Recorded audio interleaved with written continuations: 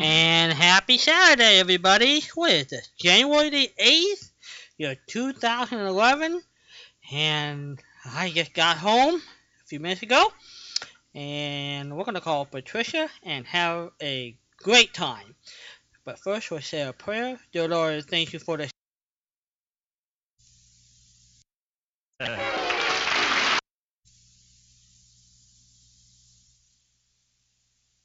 Yeah.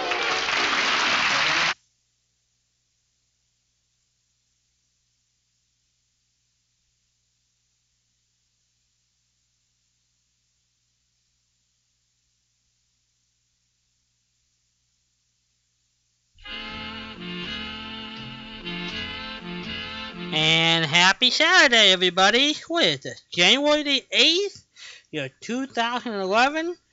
And I just got home a few minutes ago. And we're going to call Patricia and have a great time. But first, we'll say a prayer. Dear Lord, thank you for the station. Look after Bill, Kim, and Beth. Look after everybody who's related to the station. And thank you for letting us have a good time. We ask this in Jesus Christ's name. Amen. Well, Bill Bragg is going to be back on the air Monday, everybody. And Bill feeling a lot better. He spent a few days at the hospital. And he'll tell you all that on Monday. But he's doing well. And he will be on the air Monday. So here's a little Doris Day music while we get ready.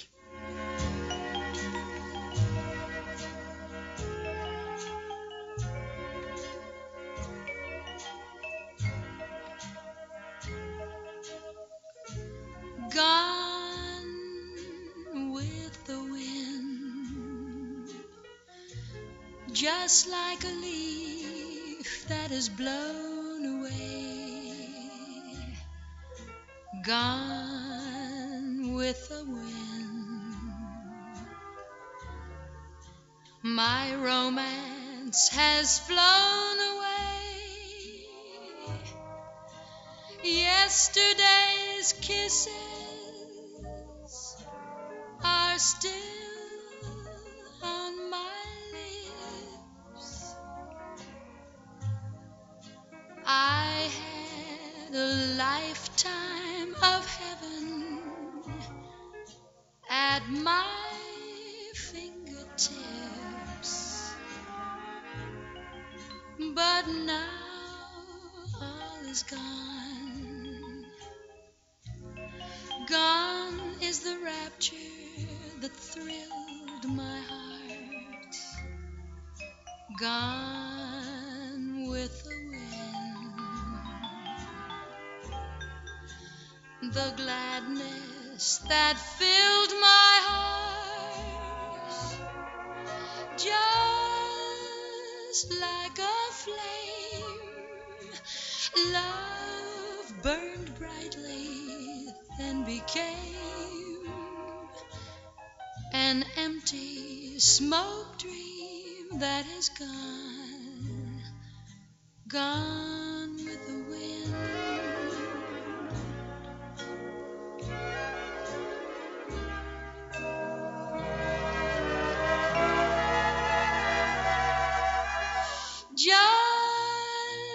Just like a flame, love burned brightly, then became an empty smoke dream that is gone, gone with the wind.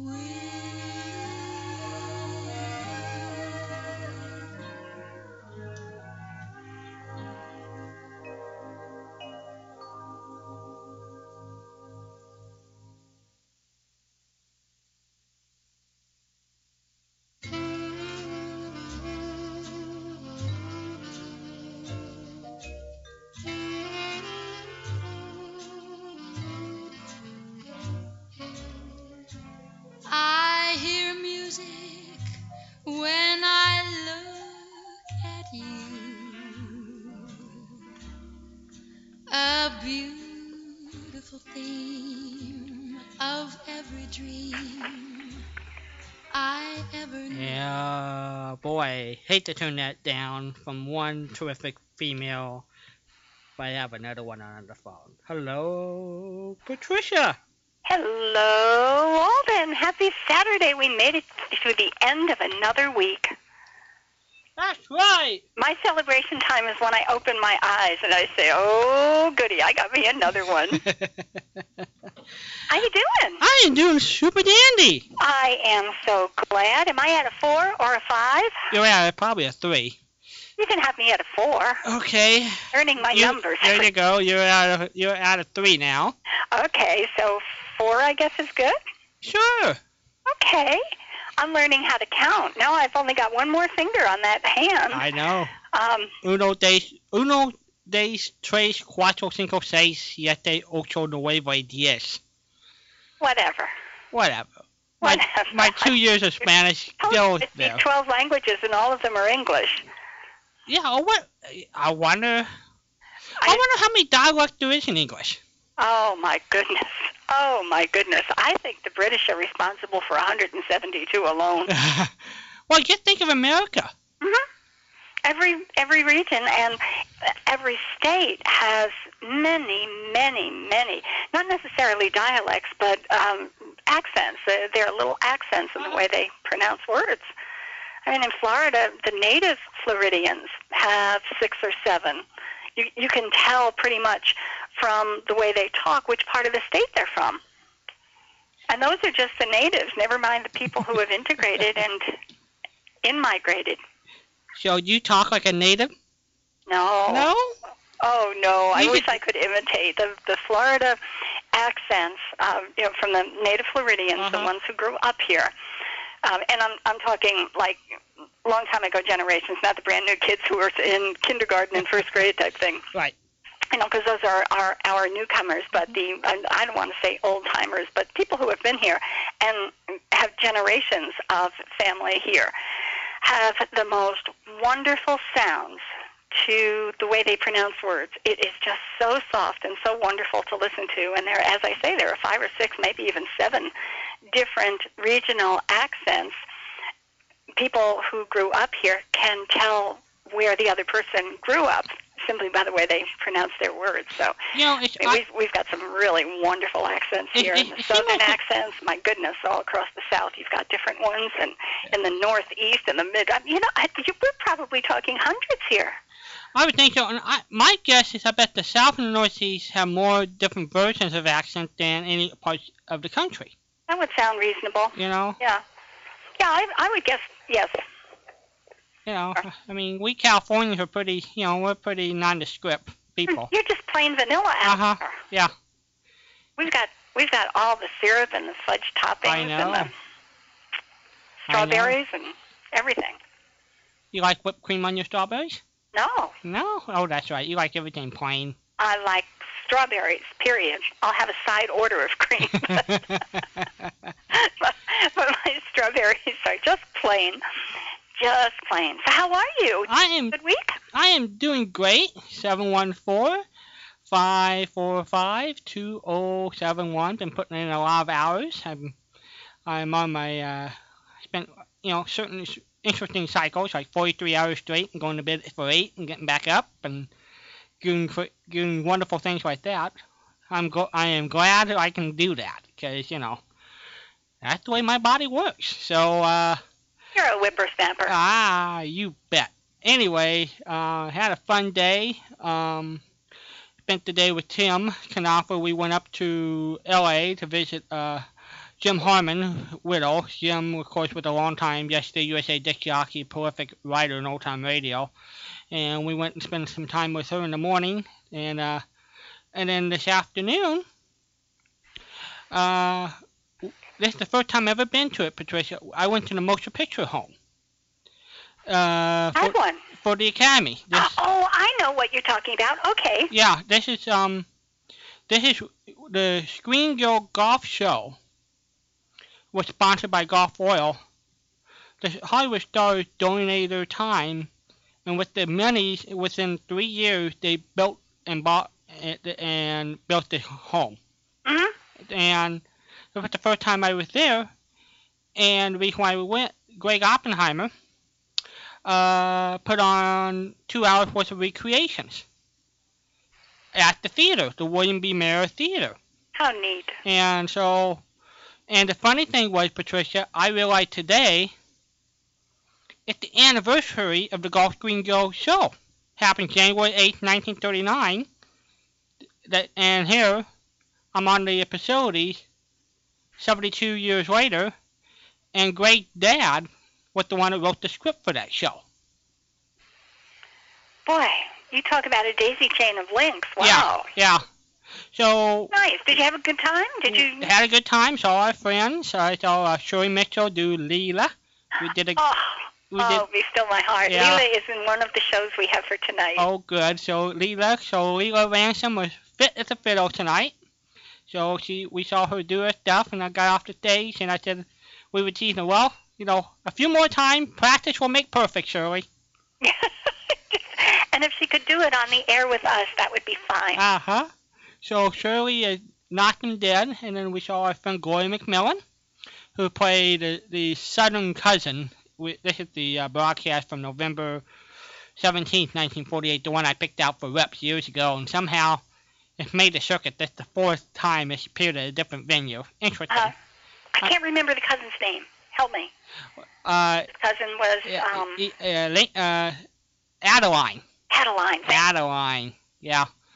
And this is the one where Gildy got engaged to 2 different females at the same time. And he made it through his career with only being engaged to 2. I know. Full time. So fourth was played by Chuck McCann. Uh-huh. And Shirley Gloria McMillan's grandson played Leroy. Okay. And he's very good. He's very good. And then before that, we had the parody of Dragnet, where the Red Rider, the case where Little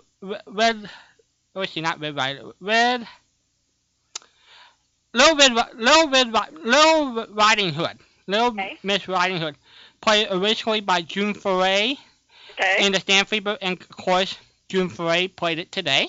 Uh-huh. And then let's see, after that we had a break, and then we did the Bickersons. My gosh, this is a whole full program, just like a convention. Then we did Baby Snooks. Oh my. And starring Lamb Chop. Lamb Chop? Yes. Cherry Lewis' daughter now inherits Lamb Chop, so she played Baby Snook, and she took Lamb Chop with her on stage. Oh, I love it. She left Charlie Horse at home? Uh-huh. But she took Lamb Chop, so Lamb Chop and Cherry Lewis did Baby Snook together. And then we had a shadow parody from the Frank Brzee Golden Days of TV, where Brett Morrison, they did a parody on the Shadow, and so they did the Shadow parody, and the 2 villains were Boris Karloff and Peter Lorre. Ooh, good one. Yeah, and let's see, I think there was another sketch if I can think of it, but we had pretty much all comedy, and there was about 12 performers up on stage. No, 13 performers. And I saw Carol and Carol, Eddie Carroll, widow was in the audience. So she wanted us to sit by her, and and they had people from the motion picture home came in for the audience. It was done for free. And so it was a good day had at By Hall. My goodness. How is Carolyn? Carolyn is super dandy.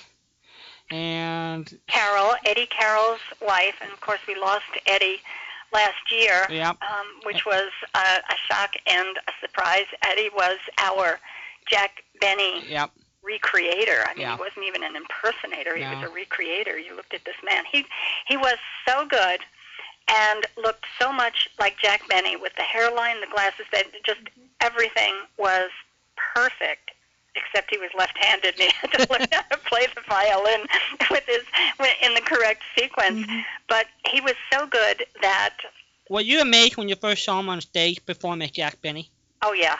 Oh, gosh. Oh, my goodness. And it was the only time I had ever seen him, and I'm so fortunate that I did have an opportunity to see him. Yeah. But when he put on the glasses and just assumed the stance, it was all over. I mean, it was Jack Benny who was there. I'm not into possessions, but it was almost like he was possessed by Jack Benny. Yeah. But he was so good and had such a striking likeness to Jack Benny with no props except the glasses and a violin. Right. All he put on. And there was an outfit, and they never took the picture down either. There's an outfit that was selling Jack Benny DVDs, and they needed a picture for the DVD, and they put one on. They just appropriated it, never knew that it was one of Eddie Carroll.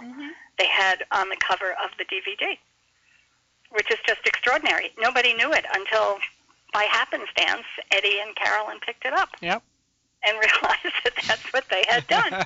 So, I mean, you can't get more striking a resemblance than to have someone mistaken for a picture for a DVD. I mean, this is a regular put out the goods guys. Oh, yeah. They got him mixed up, and it was just such fun to talk with the two of them about that. Oh, yeah. Yeah. So that was some of my highlight. I guess went to dinner with Tim and ran home. Squeaking the door about 20 after, about 11 or around 20, I think close to 20 after the hour. And hey, hi to the family, checked on the family, and got stuff together for the show. So about 3 minutes late, but oh well. And you got in 20 minutes before airtime, and you were late? About 10 minutes before airtime. Okay, 10 minutes before About airtime, 10, and yeah. you were late. I think you need to give an accounting of yourself to our family. Well, there's tonight. There's natural causes that has to happen. I wondered how you were going to get around that. That is very good.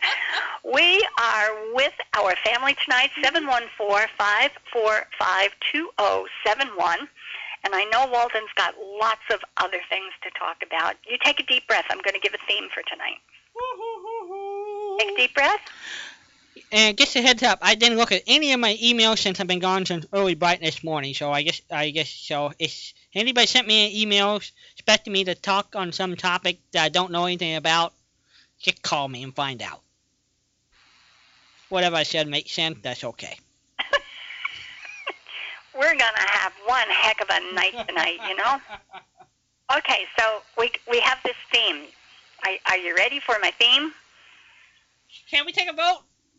Sure. All in favor, say raise your hand. That way I can count it out there in the audience, the family. Do you? You've got one hand up. This is a majority. Oh, I guess it is. All right. Okay, she wins. Because the Speaker of the House doesn't get a vote unless it's... yeah. All right. Am I good on that? I've got You're good. Yeah. You're good. All right, madam. I turned the floor over to the lady from Florida. And I do not yield. How do you like that one? Hey, she knows her stuff. C-SPAN is very educational. Okay, well, I found this cool article in the New York Times this week, and it is about teaching children how to play on their own. Can you imagine that? We have gotten to a point where kids don't know how to play anymore. They know how to... Wait a minute. How can that be? How can kids not know how to play on their own? Well, they just don't. Playing on their own, one of the people who was interviewed for this article, I'll read little snippets later, and you have to put up with me because these are snippets that just blew me away. One of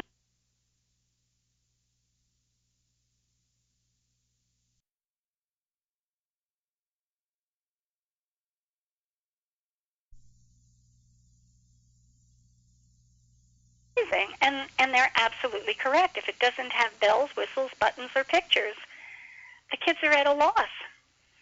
So, anyhow... As a kid, I love mud, cardboard boxes. And sandboxes. And sandboxes. And, wood. Sure. And nails. Sure. I love creating stuff. I can tell some stories about what Walden done around here. You know. We're going to ask Walden. I do have some stories. There's no we need to hear about that. the sandbox later too. We can tell that story and some other legendary stories that Walden Hughes had created around his house. This is cool. Yeah. Okay. Well, the title of the article is Effort. Good thing I'm shy. Okay. Say what? Good thing I'm shy. You're shy? Yeah, good thing I'm shy about that. Who am I talking with? I'm just trying to get a giggle out of Patricia, and he didn't giggle for me. Oh, well. Go ahead. Back on the phone. Put him on the phone right now. All right, my dear. You have the floor. An imposter. Okay, the name of the article, or the title of the article, is Effort to Restore Children's Play Gains Momentum. I mean, they actually have groups of people who are teaching children how to play. And one of the first quotes in here is, there's no imaginative play anymore, no more pretend. And that is the crux of it. It says children spend far too much time in front of the screen. Educators and parents lament 7 hours and 38 minutes a day on average. That's a full-time job for little kids. So anyway, here is this group that comes together. It's a coalition of parents called Play for Tomorrow. And they've put together all sorts of play things and do things, like piles of Play-Doh and cardboard boxes, as you say. All of these things that kids used at one time to make imaginary things and to play. And they scheduled what was to be a giant play day in Central Park in New York, and they called it the Ultimate Block Party. And they were all prepared. They thought, well, we really better prepare ahead of time. And they wanted 10,000 people. They expected 10,000 people to show up. 50,000 people showed up. Well, I'm glad about that. But these are people and kids who wanted to learn how to play. Oh, good grief. Which is just incredible. So, but they were talking about things like the soccer games. When there weren't any adults around, kids would just kind of pick up their own rules, and they'd play soccer or softball or kickball, and they'd say, okay, well, this is a rule for today, and everything was great until the adults came in, and they'd come in and say, oh, no, that's not a rule. You have to play by the rules. You have to play by this. You have to do that. So anyway, they've got this collection of really great stuff. Cushions from sofas where they built pretend tents and forts. Oh, yeah. They made doll cutouts from old magazines. It was just wonderful, and the kids had just such a fabulous time. So all of that is my introduction to tonight's theme. It's playtime at Saturday Night with Walden and Patricia. All right. What kind of play were you into when you were kids? Creative stuff like with Play-Dohs or Legos or dirt piles or snow, drawing, painting, games like baseball, hopscotch, building forts from furniture, cushions, reading, trading comic books, trucks, dolls, playgrounds, just anything at all. What did you do that you didn't need a computer screen, an iPhone, or a parent in order to have a good time? 714-545-2071. It's amazing to me. Why do we need to organize kids for playthings? I mean, that's exactly what this group is questioning. The kids do generally. I mean, there are certainly exceptions. Kids go home with bloody noses. Yeah. But as a rule, kids left to their own devices come up with some really fascinating rules and regulations for their games, and it's only for that time. It might be repeated the next time, but they'll repeat, well, for today, this is the rule. Or no, you can't do that. This is going to be a rule for this game. And they do fine. I just wonder, though, is it the environment we live in now that we have parents taking the kids to school and picking them up, and they structure, they take them to soccer practice and take them there. But as one parent also said, we are in a different time where we can't let our kids out to play unless somebody is out there keeping an eye on them. And that's so sad. Yeah. I know that there are neighborhoods and small towns where that doesn't necessarily have to be the case, but Right. even in the small towns, terrible things happen Terrible things do happen. that we just didn't worry about Yeah. 30, 40, 50, or 60 years ago. That's true. So, anyhow, I would really love to hear what people did to keep themselves entertained as kids. All right, Patricia, you're first. What did you do? What did I do? Oh, my goodness. Well, yeah, I liked to ride bicycles. Uh-huh. And I guess we played hide and seek. Uh-huh. And I liked to play by myself sometime, and I had this really nifty, like a sand pail. Right. Like a little kid carries, and they were building a house next door to us, and they spilled some cement, and I thought this was really cool, so I mixed some cement and water and dirt in my pail, and I couldn't get it out. So I walked around with this 48-pound pail, and so I wrecked my little dirt pail. Oh, Very disappointing. that's pretty cute, Teach though. me, it taught me a lesson. Don't know what you're doing, don't do it. I mean, I didn't learn anything by it, but that was the lesson. So tell me about the sandbox. Oh, you want that story first, huh? Well, no, you could tell any story you Oh, want. I'll tell that one. That's pretty good. You want me the one when I was 3 years old in school? Yeah, and I'm just going to go get something to eat. I'm sorry. Go ahead.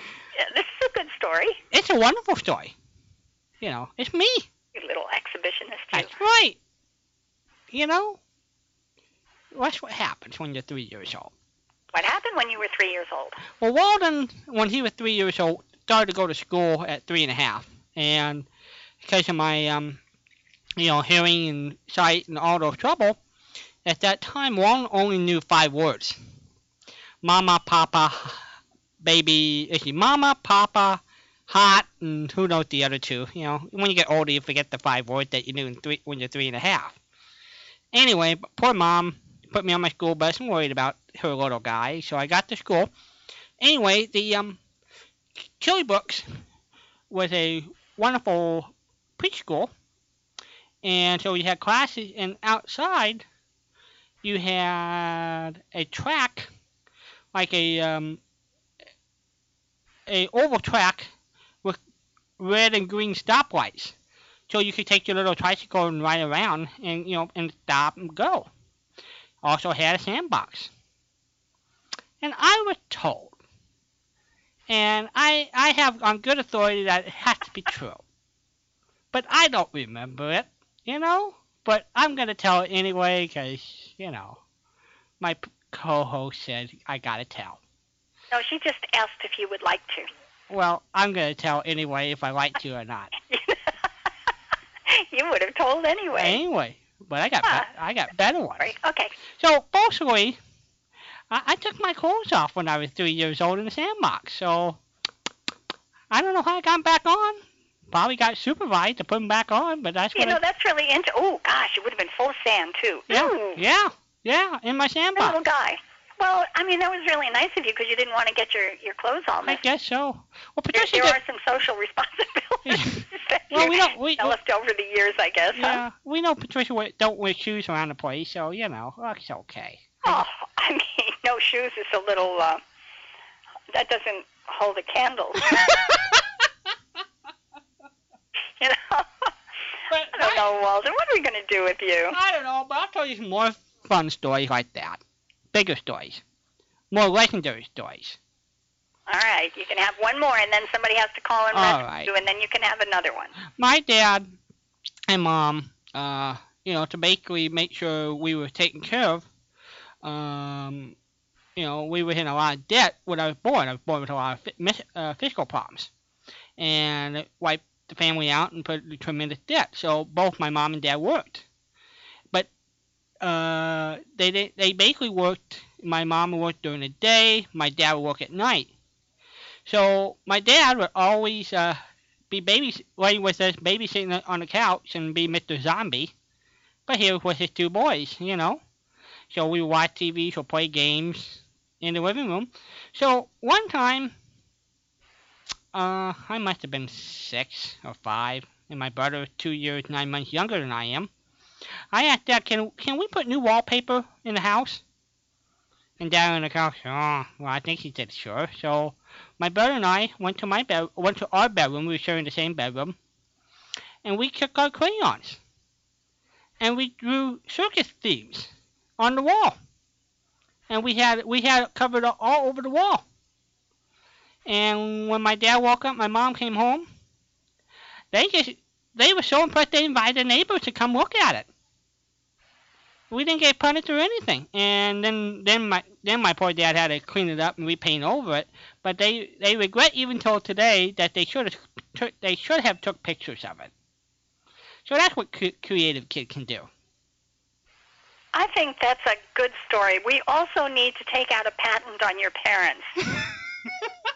My word, we have a bunch of folks out there who would not have been sitting down yet had they taken crayons to their bedroom walls. And I am one of them. Yeah. Oh, my goodness. That's a good story, though. Yeah, but I was given aces in the parent department, no doubt. Oh, my goodness. Ever were you ever? Oh, yeah. Now, we're going to put a patent on your mom and dad. I think they'll be pleased to hear that. Yeah. 714. Or put them in mass production. Hey, that might help the world. I think that would be a dandy idea. 714-545-2071. What did you do as a kid? What did you play? What kind of mix-up you might have gotten in? What kind of thing that your parents said, well, I'll let you get away with this? Can you top Walden with no clothes in the sandbox? Yes. And if you can, maybe you'd better not go. This is good, though. Yep. This is good. Okay. Did you play street games like hopscotch or jump rope or what did boys do and what did girls do? Well, gosh, we played hopscotch. Yeah, I didn't play hopscotch. Okay. Girls did. Yeah, especially in California, we played a lot of baseball.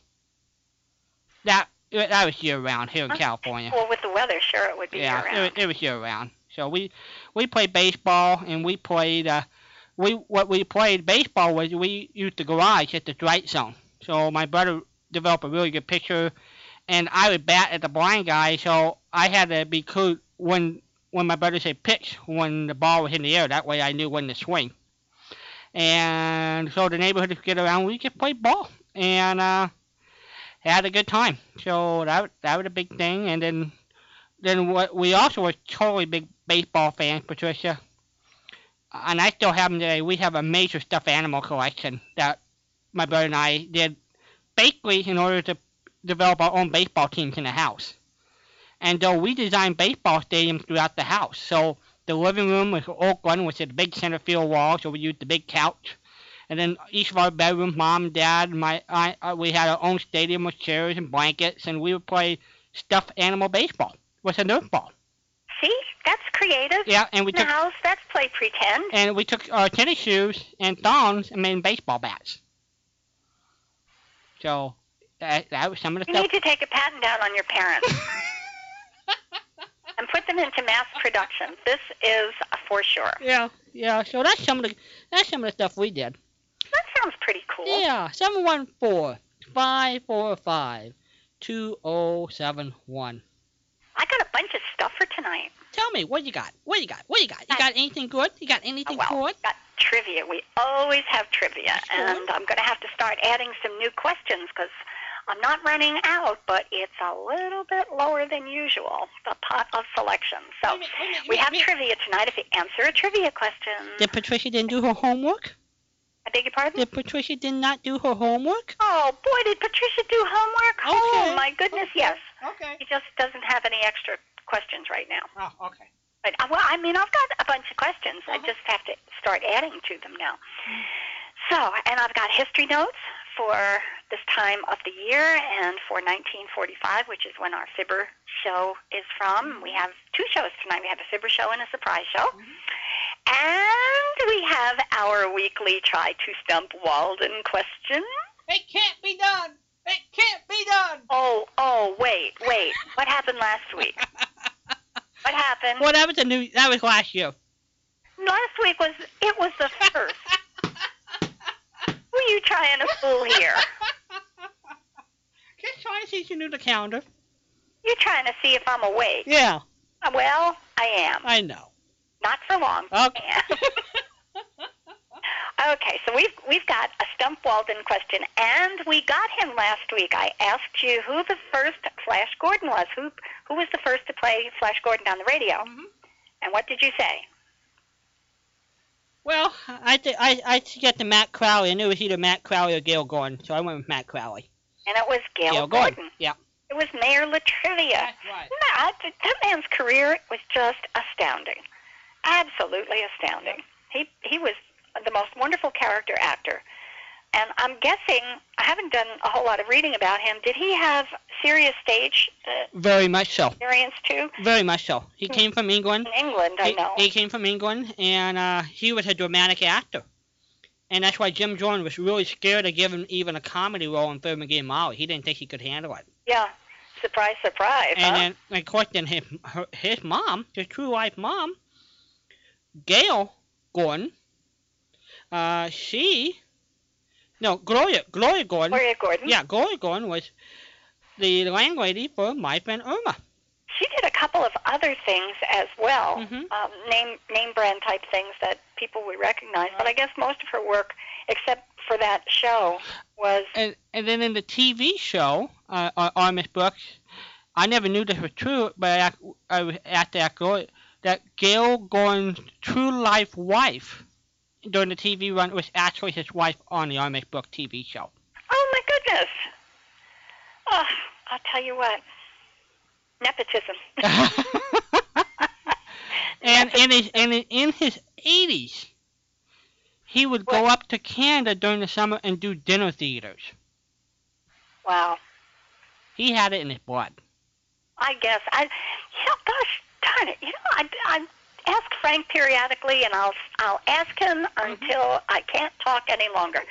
How in heaven's name people who grew up in especially in radio have and had the stamina to continue performing as they do. Now, Shirley Mitchell, you saw Shirley today. Yeah, so Shirley in her 90s. Right. Knocking down. And you saw Gloria McMillan. Yep. Who's a kid, you know. Gloria will only be 78 her birthday. She's the kid of the bunch. She's the little kid of the bunch. She's the little, and June 93.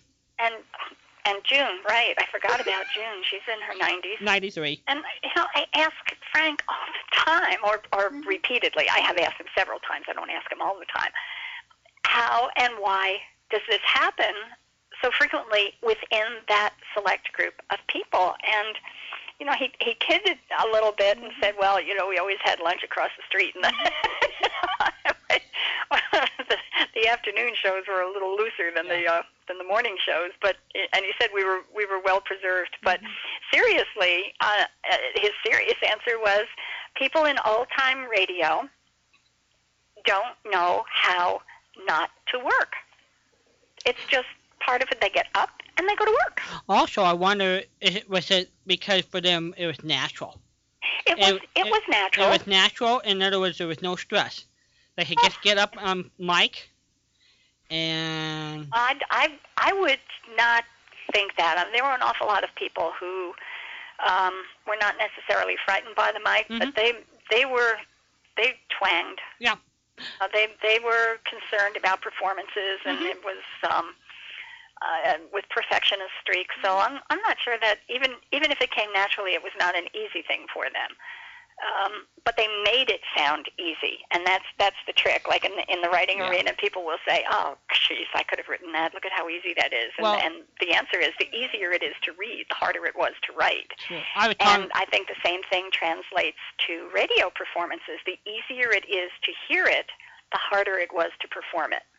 But I was talking to Gloria after the performance, and she just loved this. She loved to perform. I mean, she's done it since she's 3 years old, almost 75 years. And I think it tells you how important the people who are blessed, that can make a living a thing they love to do, they're one of the most blessed people on the face of the earth. Agreed. Yeah. I mean, they do love it. That they absolutely loved their work. Yeah. wasn't necessarily easy for them, and there were times when, like with Phil Harris, I have this image of him hopping cars and fences, getting from Jack Benny's studio over to his studio for the Phil Harris and Alice Faye show. Yep. And it was just second nature to these people to do things like that. Yep. Unimaginable today. I interviewed Les Tremaine and knew him, and he was one of the very few actors in Chicago who did 45 shows a week, Patricia. Does that make you want to go, oop? Wow, that's a lot of work. Hello. Oh, my goodness. Yeah. Oh, well. Well, one of the things that we have tonight, speaking of 45 shows a week, is Walden sent me this wonderful book for Christmas, Radio Stars, and it's got mini biographies of 953 performers and people associated with old-time radio. And they're short. They don't go on for pages and pages. Some of them are only a single paragraph long. Yeah. Can you read the index? Maybe read some names. We don't have to read any of these biographies, but just give a sample of what kind of names people made. Well, you're going to get a sample. Yeah. I'm going to read Harlow Wilcox tonight. I know. But I thought maybe you might want. Okay, let's see. I thought maybe you want to read a variety of some of the names in the index. Okay. Benita Hume. Who is Benita Hume, everybody? Say it all together. She is Ronald Coleman's wife. Coleman's wife. Yeah. Great. And we've got Barbara Luddy and Harry James, Bob Hope, John Hodiak, Charles Higgum. Got loads and loads of people. Yeah. I mean, loads. Oh, look at this. It looks like Barbara. Miriam Wolfe. Miriam Wolfe, yes. Who was Miriam Wolfe? Well, she was the... Pretend and The Witch's Tale. Right, but she was also best known. She and Gwen Davies, who had a show in Pennsylvania, they were the two girls that sang the theme song for Let's Pretend. Okay, so she was a singer. Well, she was a singer/actress, but she was known for Let's Pretend. But they always sing Cream of Wheat. It's so good to eat. We have it every day. It makes us strong, and we want to run and shout hooray.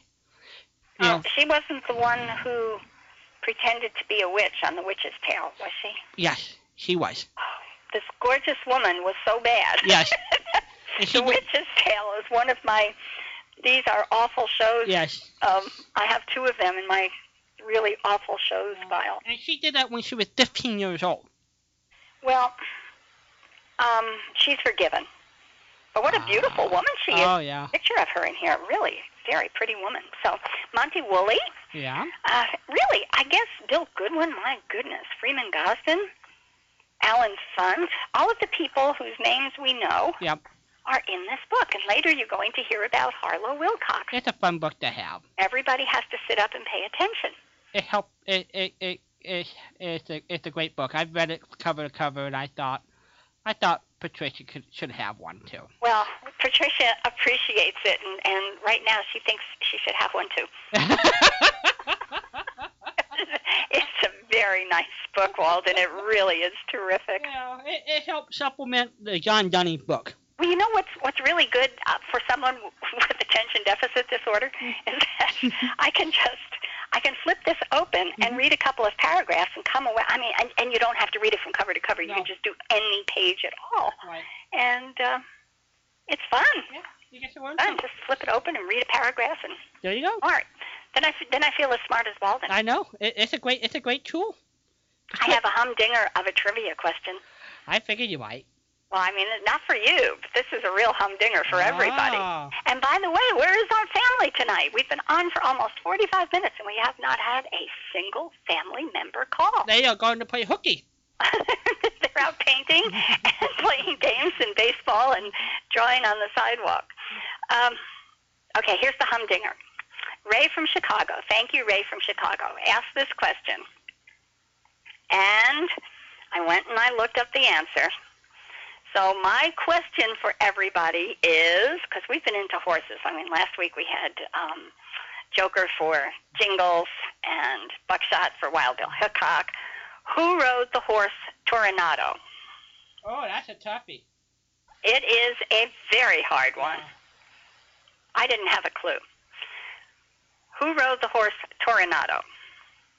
Now, Ray asked it backwards. He asked me, he asked about the rider, what he rode. So I just thought it would be kind of nifty to just throw the horsey's name out. So, A horsey was named Toronado. So, too bad Ray doesn't know the answer. Well, he does now. 714-545-2071. I know some of you wish you've been able to get in the last few weeks, and you can get in right now. The phone lines are open. The water's warm. And feel good. We'll let you have your own beverage, as long as it's not non-alcoholic, because we got to have somebody sober around here anyway. I beg your pardon. In case you haven't noticed, I've been able to read my notes. Well, I wasn't counting about you and I. We're going to send you to bed. I'm already sitting on my bed. I have to go to your room pretty soon. Somebody knows I'm who Toronado there. is? I am in my room. Hello there, Your Honor Patricia. Hey, this is Dick Dyer there, sure. How you doing, Dick? Dick Dyer, how in the world are you? It's kind of cold back here in Iowa. How cold? Oh, how cold is it? Well, let's call it 1. Woo! 1 degree? That's what my computer says. Woo! 1 degree. Computers don't lie. Weather people lie. Computers don't lie. Yeah, I was talking about old-time stories about. Yeah. I tell you, mine. I had 2 sisters. We used to make a make-believe town out in the Grove, and the girls would take the broom and sweep the streets, make it flat, straight, dirt. Yeah. And we'd make a box, like a gas station or a doctor's office and stuff like that. Different things around the yard we'd make to look like it was something. And then I remember, not to change the subject on that, but my folks had some of the guys around from the neighbors, and they put a rope around my legs. I was just a kid, 5 years old. They put a rope around my legs and let me down in a 15-foot well. Oh, no! With a pail to pick up rocks, I guess. I don't know. Oh, my God. You couldn't do that today. That'd be child abuse, wouldn't it? Oh, my God. Well, we could come visit somebody in prison for the next 47 years. Wow. I just barely remember that, but it's scary to thought about it. Oh, What if the rope broke? Oh, my God. Oh, you just gave me the shivers. Wow. You know when you get one of those zingers in your tummy? It just goes zwing. I know it ain't a dream, but That is scary. just talking about that Grove, with the make-believe town. That was our girl's idea, I guess. What did you grow up? Is that where you got your household water from the well? Did you get drinking water from the well? Yes, it wasn't too deep, but I just remember like 15 feet or so, and I'd take the pail with me down there and bring up rocks, I guess. I don't know for sure. Head first in a well, Yeah. drowning, Ay, ay, ay. Out of it. I think, I'm sure it wasn't a dream, but it scares me now to think about it. And I think with good reason. I find it very interesting that one of the first things that you mentioned, actually it was the first thing, that you would create this little town and the girls were out sweeping the streets. Oh, yeah. I found that really intriguing, Dick. I forget what other things we used, as Guys do. But that was, and we used to take a lath, and put a T on the end of it and push a wheel around. That was our toy. Okay. You know what I'm talking about? Yeah. You don't see that anymore. No, you don't see any of this anymore. You don't see a cardboard box anymore. You can't find a cardboard box. That's right. Yeah, kids get in a box. That's a big toy for them now. So I say some. Hey. Oh, I don't remember doing that. I guess we did that too. Santa Claus brought it or something. I just thought I'd tell you about the Grove. Oh, wow. I still remember that. That is pretty cool stuff. Do you have? Hey, do you ever get any Whistler shows on tape or anything? Sure. You don't hear very much of that, do you? I may even have some, Dick. Would you like them? Oh, yeah, I sure have. I haven't got any, I don't think. Maybe 1 or 2. All right, let me see what I can come up with. I'm almost positive we can find some for you. You don't need. Cause I've never talked to you on the show before, have I? No. Oh, okay. Well, you automatically get the Whistler then. If I can find him, you've got the Whistler. Oh, thank you. I mean, how much easier can it get? You know? That's right. Just pick up the phone and call, and you can wind up with radio shows. Are you in the market for a trivia question, and maybe you could do double and you never have to do nothing? Well, I don't know. Check. Oh, okay. We'll do this one. Abbott and Costello were a comedy team. What were their first names? Abbott and Lou. Abbott and Costello. What were their names? Their first names? Lou and Bud. Oh, Got it. Oh, right. You done good. Oh. Now what else? That means you get 2 CDs. Uh-huh. What else do I need? Yeah.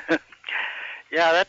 Well, you know, I did go to Spurvac years ago when I was in LA, and I remember getting one of them $1 million checks, you know, and yeah.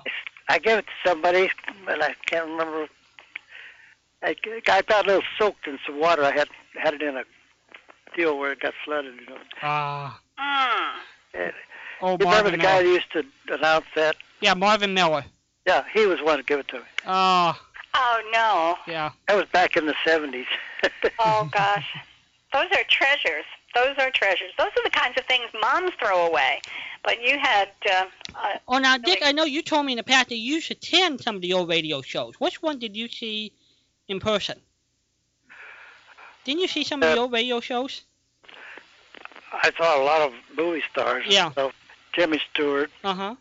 Richard Boone. Wow. I met Elvis in Las Vegas one time. Did you really? Autograph. I got his autograph for my stewardess. This is very accommodating because today is Elvis's birthday. Really? Really? Boy, he's been gone a long time, you know. I know. Yeah, he sure has. But I was in Hawaii when I was riding in the bus, you know, and the guy in front, the next seat forward, had a newspaper, and he lifted it up, you know, the headline, Elvis dead, and I just couldn't believe it. Yeah, it was 1977. 77? Is that, my gosh. My gosh. And he was what? Time ago. 42 years old? 43. That's kiddie stuff. 42. That is kiddie stuff. He died at 42 years old. Yeah. Yeah. Wow. I saw him in Las Vegas in 73. And the hotel. He had just been gambling over one of them roulette wheels or whatever it was. Huh? Walking across the room. Didn't have no security with him or nothing. Oh, my goodness. I stopped him, you know, and just, well, 2 or 3 more came up after I did and talked to him. Well, that's quite a deal. Little did I know that he was going to be that big then, you know. Yeah. I'd have got 2 autographs. At least. That's funny.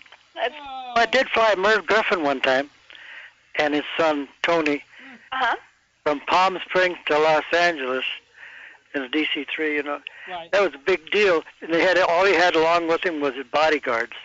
Just like 4 people, I guess it was. good. I mean, Wow. the WA terminal, you know, and told the co-pilot to tell the tower that we had VIP on board. So we went right into the TWA concourse right next to the jets and everything and let Merv off. Of course, the big wheels came out and take the baggage off for Merv and all that stuff, you know. I think you're pretty important, but they wouldn't have done that for you. No. I think my biggest and one I'm most proud of is I had General Doolittle and Chuck Yeager on an airplane one time. Whoa. You know, You're talking about the went dynamic under. duo. Yeah. Yeah. I had Doolittle more than once, but Chuck Yeager once. Wow. Yeager is still alive. He told me, he says, Dick, my success is attributed to my eyes. He says, I still got 20/20 vision at that time. You know? Wow. And that's why he was such a good pilot, I guess. Yeah. Helped. Let's Gosh. see. You need an address, do you? I need an address, but I also need a second radio program that you think you might like if I can find it for you. Oh, any mysteries, you know, Oh, you like mysteries. tape or something like that. And when you say mysteries, you mean like detectives or mystery Nero Wolf or... Well, like suspense or escape. Oh, okay. All right. Those are spookies. Okay. All pretty good. So, Okay. Yes. I guess Uh, um, you post office box 385 in Ayrshire, Iowa. When I don't want people showing up at your door, but a post office box, I guess, is okay. If you could send it to me at my Hotmail account, that would be terrific. My address. Are you ready for this? I have your email address written down. Okay. Florida something. Florida Writer. Yeah, I got it written down. Okay, as long as you got it written down. Florida Writer. You want me to send the information to you? You send your address to me, and I will send some radio shows to you. Hey, very good. This is very cool. I'm so glad I got a chance to say hi. Thanks a lot. I enjoy listening to you guys once in a while. I try to get whenever I can, I know. You're a good man. You put in many hours. I have to give up on you sometimes. I'm not going to wait that long. Well, sometimes you could just go to bed, and when you wake up, we'll still be here. Oh, I believe that. No, that's happened a couple of times. Well, Dick, I'm so happy that we got a chance to say hi, and I will get you some radio shows out. Thanks a lot. It's so great. Appreciate it very much. Thanks for calling. Take care. All right, Dick. Thanks so much. Bye. Good night. He's a good guy. He sent me videotapes, and he have sent me interviews he taped over the years with George Burns and different things like that. Wow, cool. Yeah. Good guy. Cool. Good guy. That is so neat. 714-545-2071. I think she got that memorized by now. I do. I mean, I had it memorized even before you asked me. That's pretty good. True. That's pretty good. We have trivia questions. We have history stuff. And today really is Elvis's birthday. Hey, you can put... Is that Iowa? Is that the first time down on your map? I can put Iowa on my map. I think Iowa. I think Iowa. God, I have it hanging up right next to me, and now it's not hanging up anymore. It's in my little hands. And Hot little hands there. Dot in that little bubble state right there. Okay, I got a dot. All right. Map. Thank you. Every time we get a call from someone, I get to put another dot on my map, and this is so cool. Got lots of dots now. That's good. 714-545-2071. One thing Patricia and I have been forgetting to do is give out our email. If you want to get a hold of Patricia at any time, 24 hours a day, 7 days a week, it's pretty simple. FloridaWriter@hotmail.com. That's FloridaWriter@hotmail.com. So email box is open 24 hours a day, 7 days a week. That's true. And if anybody has anything from me with the name Comcast on it, because I do have some Comcast accounts, just throw them away because in 4 days they're not going to exist any longer. I'm changing service providers. So Go there. That's where I spend part of my day. Do you know how many places we log emails? No. Oh, my goodness. I mean, I pay my bills online, so I had all of those to change over. I get my bills electronically, through my email. Right. So, they bounce back, and that's not a very good thing. Hey, maybe that's a good... I got credit cards. Maybe that's a good thing. They can't find you, so they just give you free money. Yeah, right. Oh, okay. they give my name to collection agencies, and the police come to my door is what they do. So anyway, I'm busy changing over, but if anybody has anything with the name Comcast on it that belongs to me, just throw it out because they will be no longer. And if you want to get in touch with Walden, Walden is available 24 hours a day. He doesn't even go to bed. And he's Walden Hughes, Hughes. It's WALDENHUGHES at yesterdayyusa.com. Yeah. That's a pretty easy one. Boy, Elvis is for his birthday, 76 today. Wow. And 76? Yeah, Goodness. that's amazing. People just stop in time. They absolutely stop for me. I see. I like old movies. I'm not much of a movie person, but if I find an old black and white movie, I'm more likely to spend some time with it. And those people are just frozen in time for me.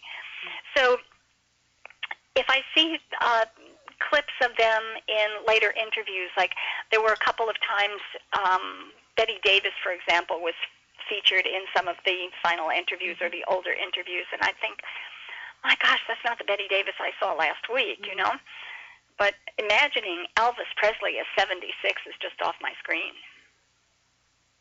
Wow.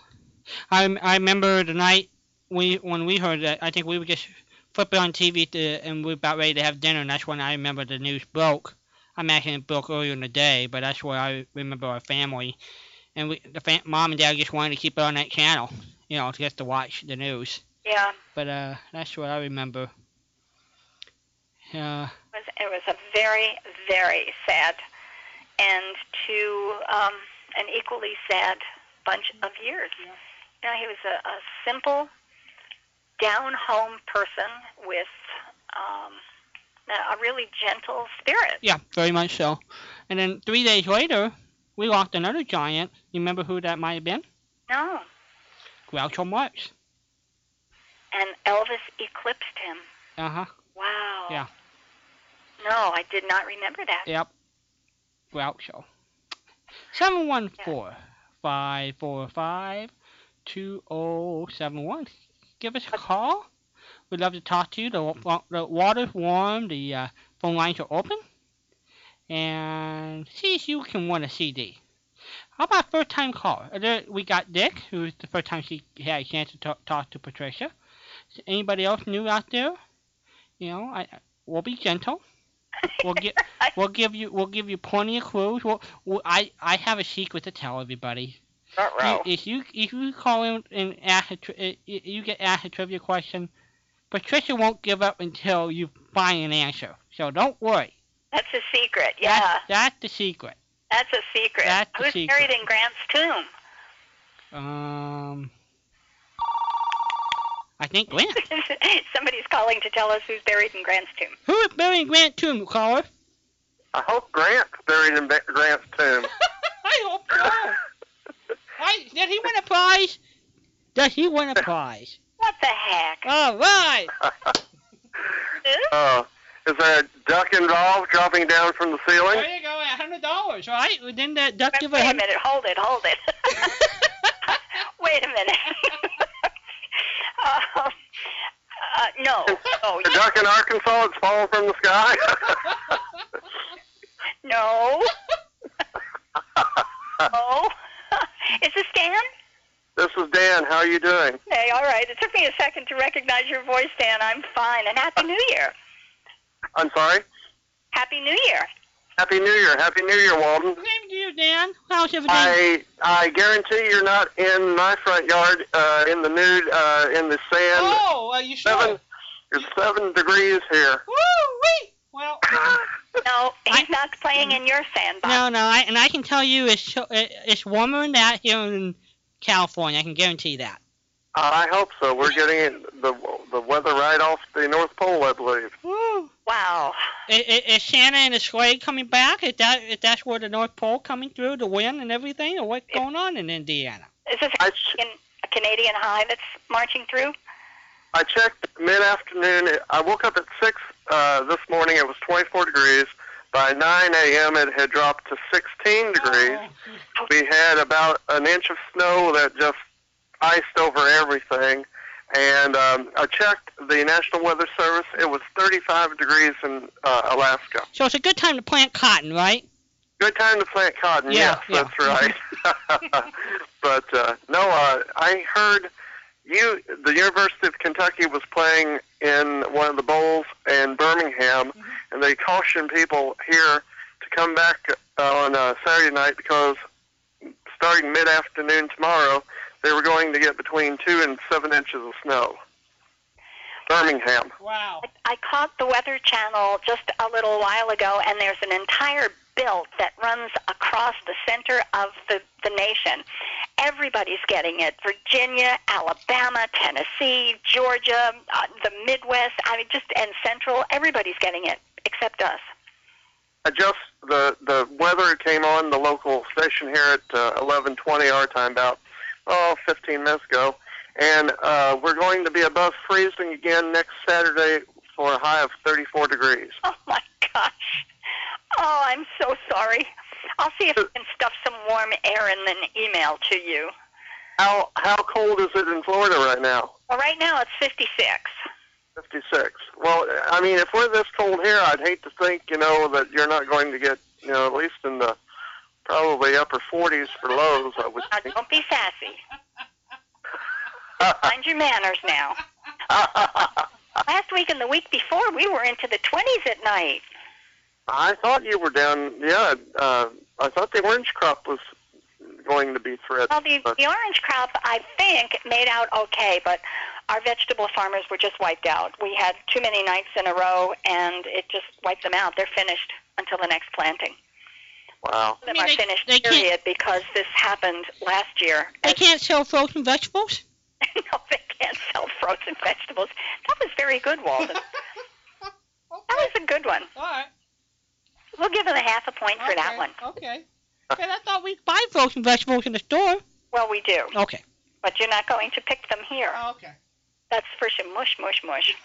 Mush, mush. I think the strawberries were okay, though. Strawberries apparently fare better, which is surprising because they're full of moisture.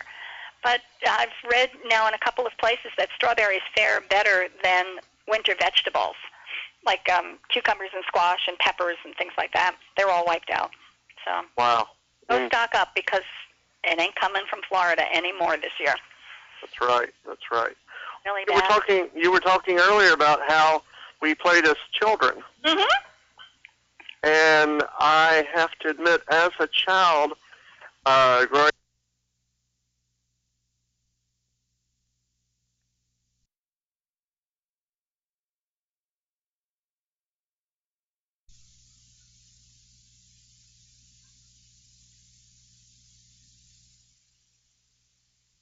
I would imagine the tractor was a little bit more fun than hauling hay. So the tractor was really fun, and you were told now you have a responsibility of driving that tractor, not crashing the tractor, looking out for people, not running over anything, and because if you did, then you wouldn't be able to have that privilege of driving the tractor. Hey, can you imagine that? No. Being told at 6 years old that driving is a privilege, instead of a right, or I mean, there's people probably much older than probably in their 50s who. Did you have chores before you went to school? What was living on the farm like? What was your schedule like?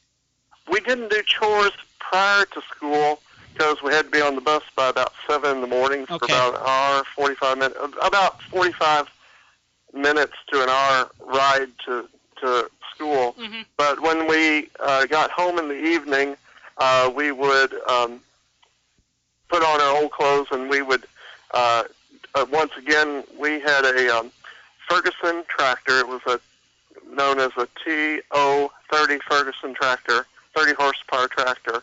And for many years, we had a trailer that was actually the bed of an old Ford. I'm not even sure what model Ford, that we hooked on the back of the tractor. And we would load hay because we had about 50 head of cattle that we had to tend to, and we would load the hay on the trailer and go out and feed, when we got home from school about 4 o'clock in the afternoon. And then we, for many years, just had a pond for a water supply. And, of course, as cold as it is now, the pond would freeze and refreeze, and you either, for the most part, you could take an axe and cut the ice on the pond. We would cut little, square holes in the ice and the cows would come up and get water that way. How many acres of hay did it take to feed 50 cattle? We had one field that was about 16 acres, and then we had another field that was about 9.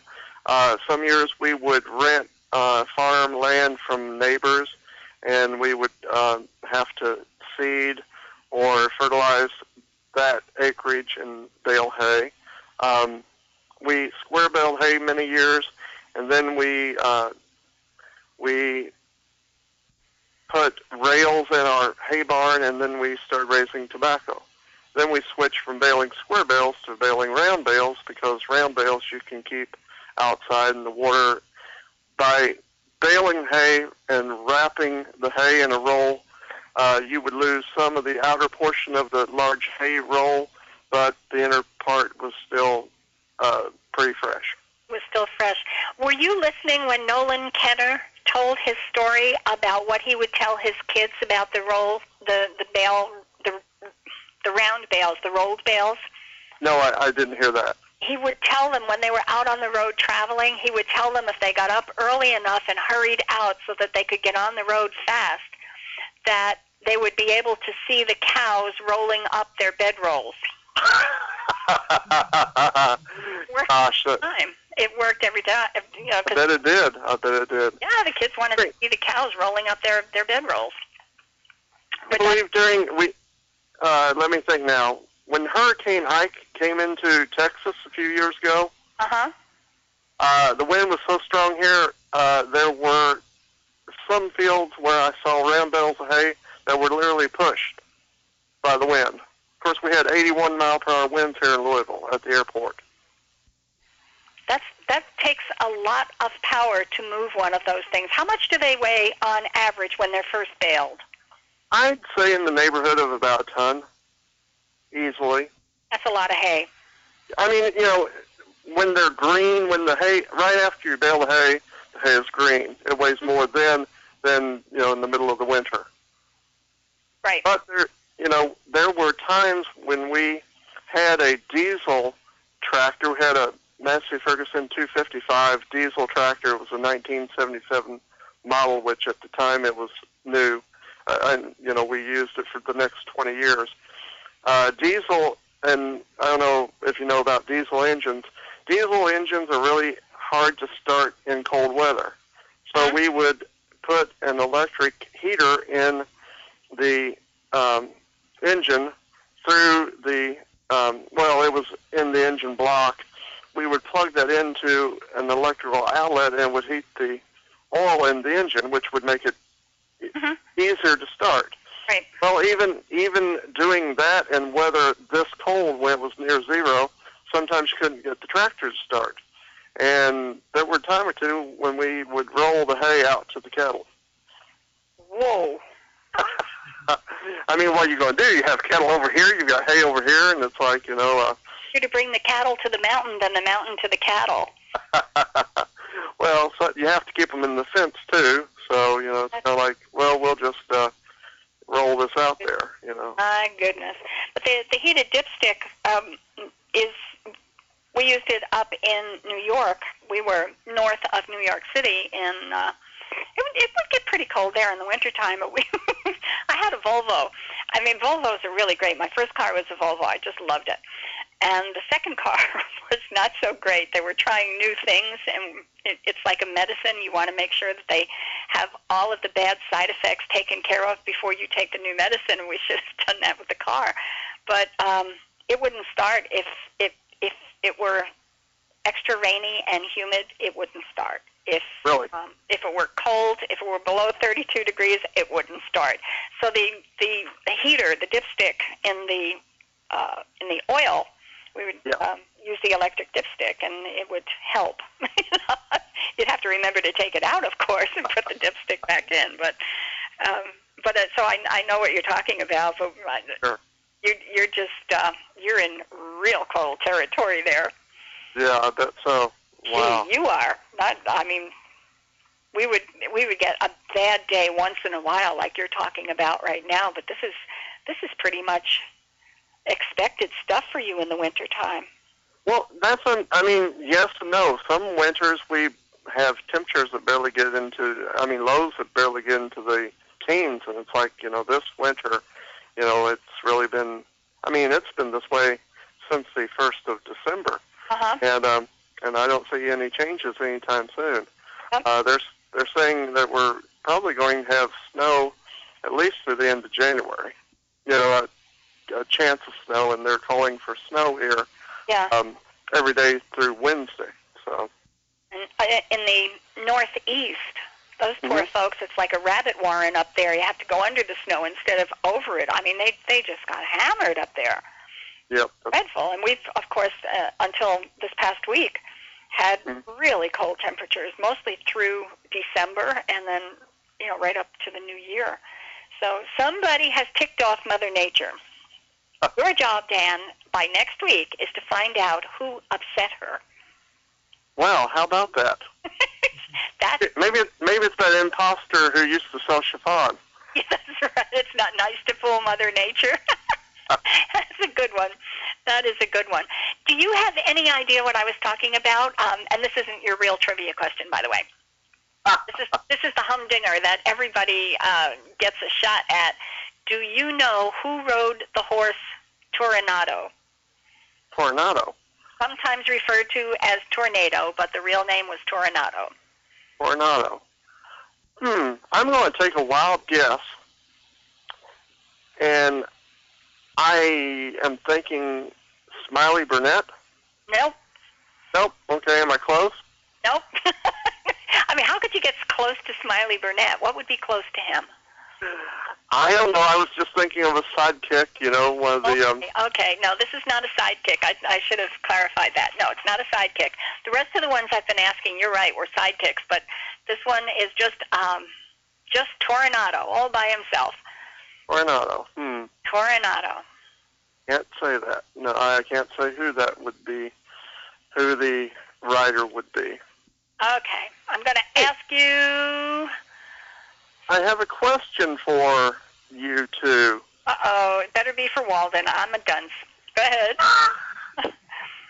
Walden, have you seen any trailers for the new Green Hornet movie? Yeah, not yet, but I've been hearing interesting reviews about it, and I know a lot of people are not too happy with it. Well, I have a question for you.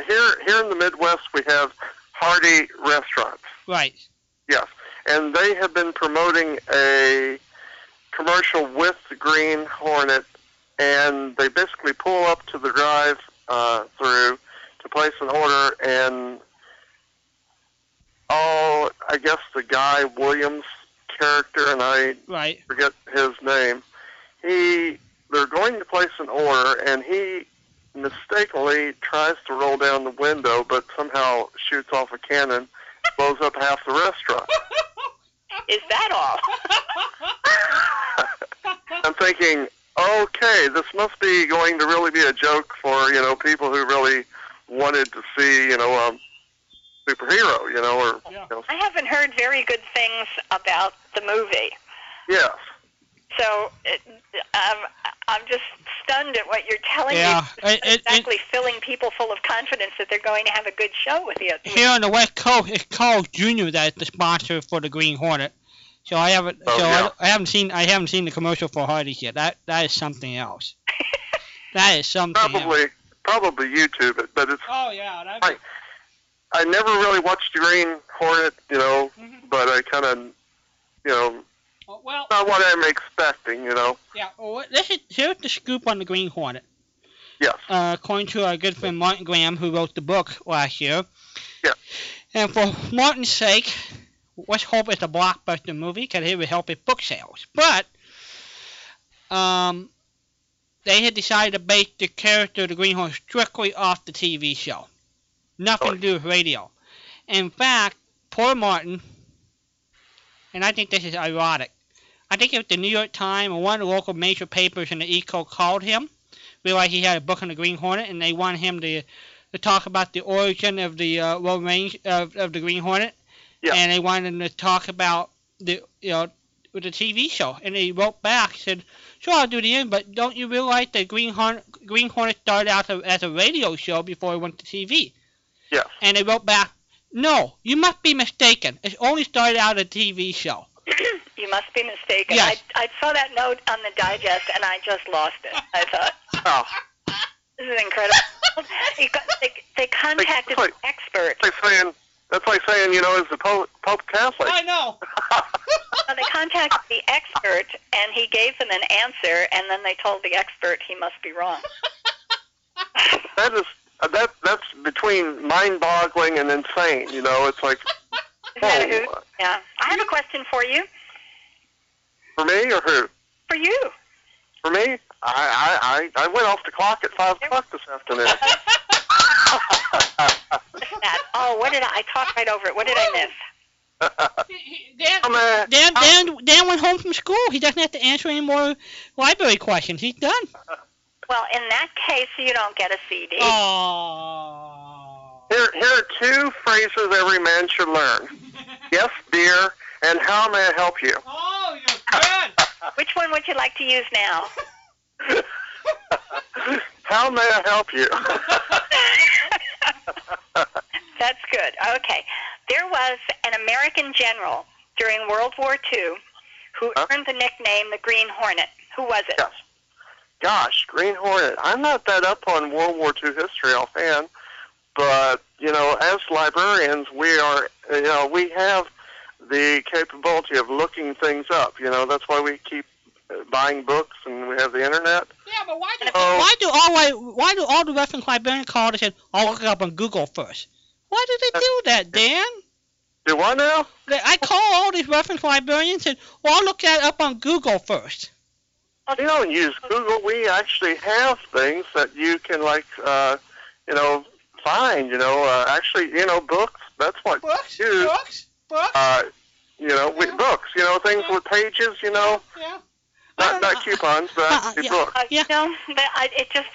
get a hurt heart when I hear about an organization or a school or even a library thinking about it, going to electronic everything. Their computers, their downloads. There's no such thing as a nice piece of paper that smells good and you can sit down. I mean, how do you curl up with a Kindle, for goodness sakes, I don't know. They sold millions of Kindles. I do know over the holidays. I think I heard where 12 million downloads happened the week after Christmas for Kindles and readers and all. That would sound about right. I should be very grateful that people are reading. That's right. That's right. I don't think it should be an either-or. I think we should continue to have honest-to-goodness books. I don't think there's a greater scent in the whole wide world than an old used bookstore. That's right. Oh, good stuff. And, how much more value can you get than buying, a used book for a quarter or $1 in a used bookstore? I know. I mean, what do they have? iPrints? Nothing wears out. Words don't wear out. Okay, were you looking up who the Green Hornet was while we were talking? Well, I'm trying to think who it might be. I wasn't really looking, but you said Green Hornet during World War II. The general during World War II was nicknamed the Green Hornet. Was that MacArthur? Nope. Wasn't MacArthur. We don't have that many generals, so if you keep going. What do we have, Walden? 5? I think we had 5 generals during... Yeah, we had he's one of the 5... This is a 5-star. One of the 5 stars. Yeah. So you got one, one down, 4 to go, Dan. Gotcha. Okay. Yep. See, I just need my books. Now, I can tell you the Dewey number. That will be in the 940.5. Oh, man. Okay. Okay. I don't have 940.5 listed next to the name here. So I have to say that's not the right answer. Well, can I give a... trivia question, by the way. This was just for the heck of it because you were talking about the Green Hornet. Yes. Well, can I give a hint? No. Okay. When Walden starts giving hints, he starts shoveling like you're at a buffet. No, this one is just going to be a straight question. Who was the Green Hornet during World War II? 5-star general. 5-star general. I don't know that offhand here, but... and if anybody knows why, that'll really be a bonus. That's right. I have a question for Walden. Uh-oh. Think I know? Go ahead, Dan. What do you got? Yes. Do you watch the ABC show Extreme Makeover Home Edition? No, I haven't seen it yet. I've heard the title, but I haven't had a chance to pop that show open yet. So the reason I ask is there's been 2 families that have been given homes in Louisville for this Extreme Home Makeover. No kidding. Yes. Wow. And ironically, one of the families was a Hughes family. Well, the branches of the Hugheses, the branch that I'm related is from Iowa. Most of them from Iowa, and they came into Virginia, so they didn't get into Louisville. They went to Virginia, then up into Indiana. I have ancestors that actually sold the Wabash. I see. And then they moved to Iowa, and I am related to Howard Hughes. I see. But no Hughes that I know of from Louisville. So I see. Yeah. So well, Patrick Henry Hughes is a blind and a young fellow. He's probably in his 20s now, Mm-hmm. and he has been blind since birth, but he's learned how to play the piano, and he's really, I believe he is studying to be a classic pianist. Wow. And he is just incredible. I'm sure you probably could find him on YouTube. Yeah, that'd be fun. Yeah, he is just a very talented individual, very nice, and he's also in a wheelchair. He plays for the University of Louisville band, Mm-hmm. and even in the wheelchair, I believe he plays trumpet. His father pushes him in the marching band. Oh, that's great. Yeah, I mean, it's just amazing. That's great. And, I just was thinking, Hughes. Hughes, yeah. There are lots of Hugheses around. Okay, want a real question this time? Sure, how about a real question? We'll give you a real question. What was the name of Perry Mason's secretary? Oh, gosh, what was her name? Barbara Hale. Well, then hush up now. Oh, okay. I tell you, you're going to get sent to your room. I'm already there. You're going to get sent to your brother's room. Okay, I'll see you later. Was her name Della? Yes. Give me one more. Go. Della Overstreet? Della Street. You're close enough. This is it. Okay. You got it. Sounds great. And we will save the Green Hornet for somebody else and see what they can do. Okay, what kind of shows would you like? What kind of shows would I like? I've been listening to some Sam Spade here of late, Uh-huh. and I've been really enjoying it. You were talking about earlier how radio performers like to, be active. Uh-huh. And I was on YouTube, and I was looking at some clips of the old Lucy show, and here's Lucy. And there is a clip on YouTube. It's dealing with Vivian Vance. She was singing and portraying. It was also an Arthur Godfrey guest appearance of the Lucy show. Vivian Vance is singing, and in this clip, Gail Gordon does a somersault. Oh, my gosh. So we're talking about, 1968? And it's just plain as day. You can't fake that. And I heard that he was capable of doing, quite a bit of acrobatic, Is he a circus at some point? Was he what? A circus performer. I never read that. Walden, have you ever heard that Gail Gordon performed in a circus? I'm in my bedroom.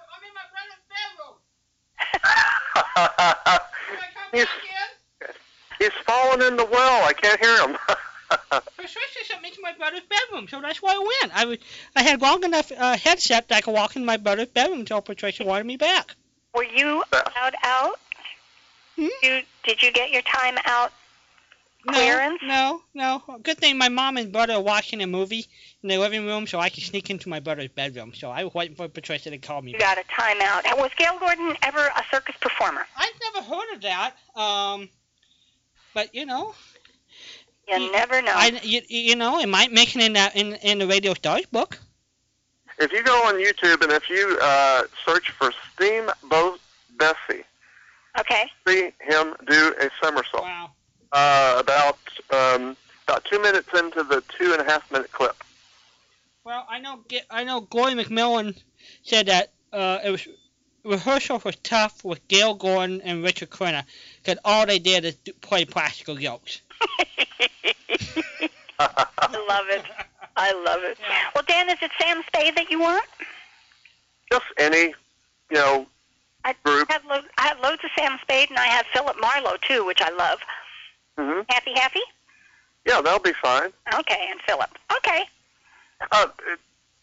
For Gail Gordon, what was his last radio show? Was that Our Miss Brooks? Well, I bet he did some of the Sears Mutual Theater in the late 70s, early 80s, without me looking it up. But I would say of the runs, yeah, it would be R. Miss Brooks, because R. Miss Brooks went into 57.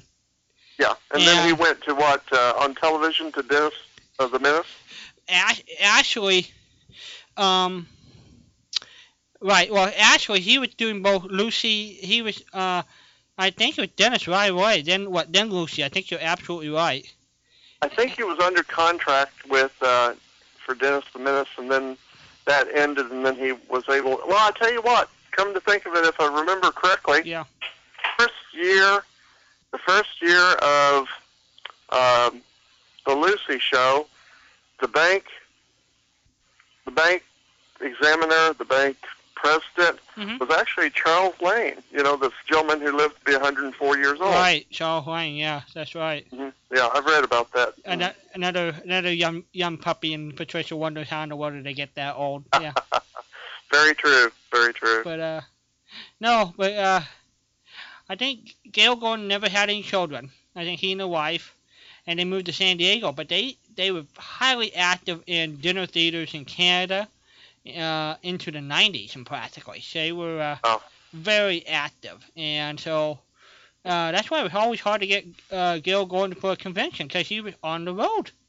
Sure, He was on the road. And the Gassmans got him because he had a day off, and they went to the Sportsman's Live, Patricia, and did about a 2-hour plus interview with them. Wow. Mm-hmm. So. That all. Yeah. Walden, have you done many oral history interviews? It's a classify just interviews on the radio as oral interviews. Sure, I've done. You know, my guess, if I had to guess, close to 500. Okay.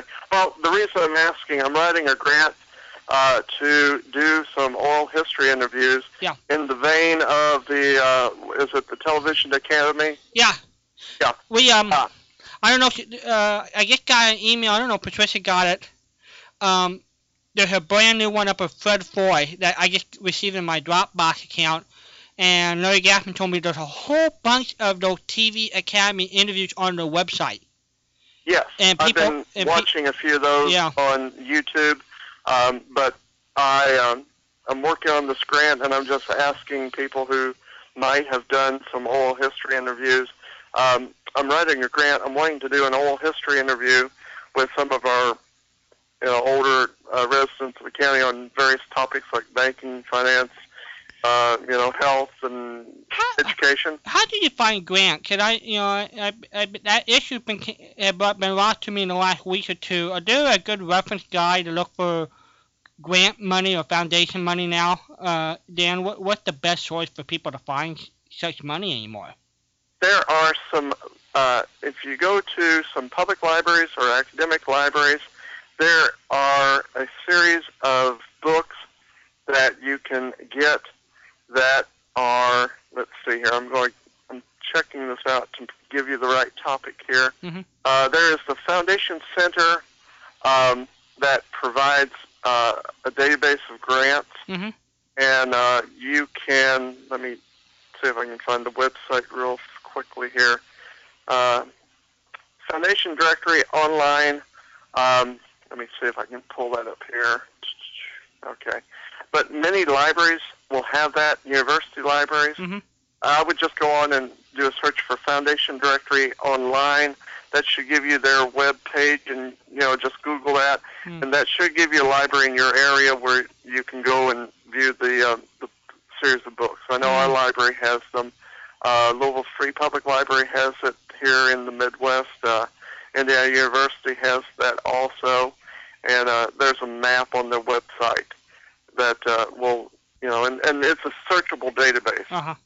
You can go in and search for, any kind of keywords, whatever you're looking for, oral history, just whatever topic. Right. They also provide the 990 forms, which are the forms that nonprofit corporations provide the IRS too. Mm. So, but if you go online, another good site is grants.gov. Those are grants through the federal government too. Okay. Those I have. Okay. Good. Yeah. Good. Okay. But I'm just trying to glean as much information as I can. Well, you think it's harder to get grant? You think it's harder to get grant money today, Dan, than it was years ago? I don't believe so, and I'm somewhat surprised. Mm-hmm. Of course, with the new change in power in Washington, maybe some of the grant money will be going away, but really, I tell you, the grant money that's being provided through the government is doing a lot of good work in communities, and I think a lot of our officials really use the money that's provided in grants as a re-election tool. I agree. The private foundations took an awful hit in the economic downturn. Yes. So the private ones are hurting. Yes, yes. I have a friend who works at a food bank, and they're, within the last year, their requests for food assistance has gone up by 50%. Wow. So, they're trying to, and, it's... That was the main thing that my Lion Club did was raise money for food banks, for food charities. That seems to be the biggest need right now for our communities around the country. Basic need. Yeah.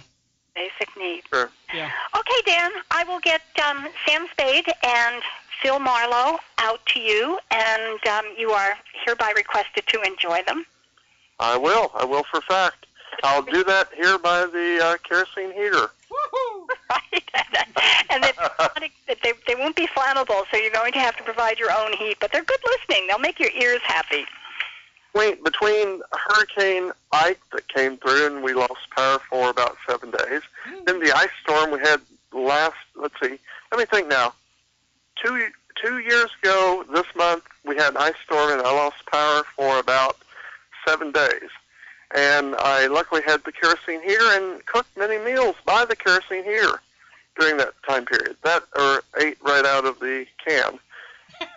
Indiana folks are resourceful, I'll tell you. They're hardy stock. They're hardy. They're hardy stock there in Indiana. Indeed. That's right. You haven't lived until you've gone a week with peanut butter and crackers and Vienna sausages and crackers and potted meat by Hormel or by Armour, actually. Nothing like a nice Armour meat, potted meat and cracker sandwich. How about that? Been there, done that. Well, it's always good to hear from you, Dan. Thank you so much for calling, and oh my gosh, stay warm, would you please? I sure will. Okay, And thanks. y'all take care. I really appreciate it. All right, Dan, take care. Thank Bye. you. Bye-bye. Bye-bye. There's Dan. You can get...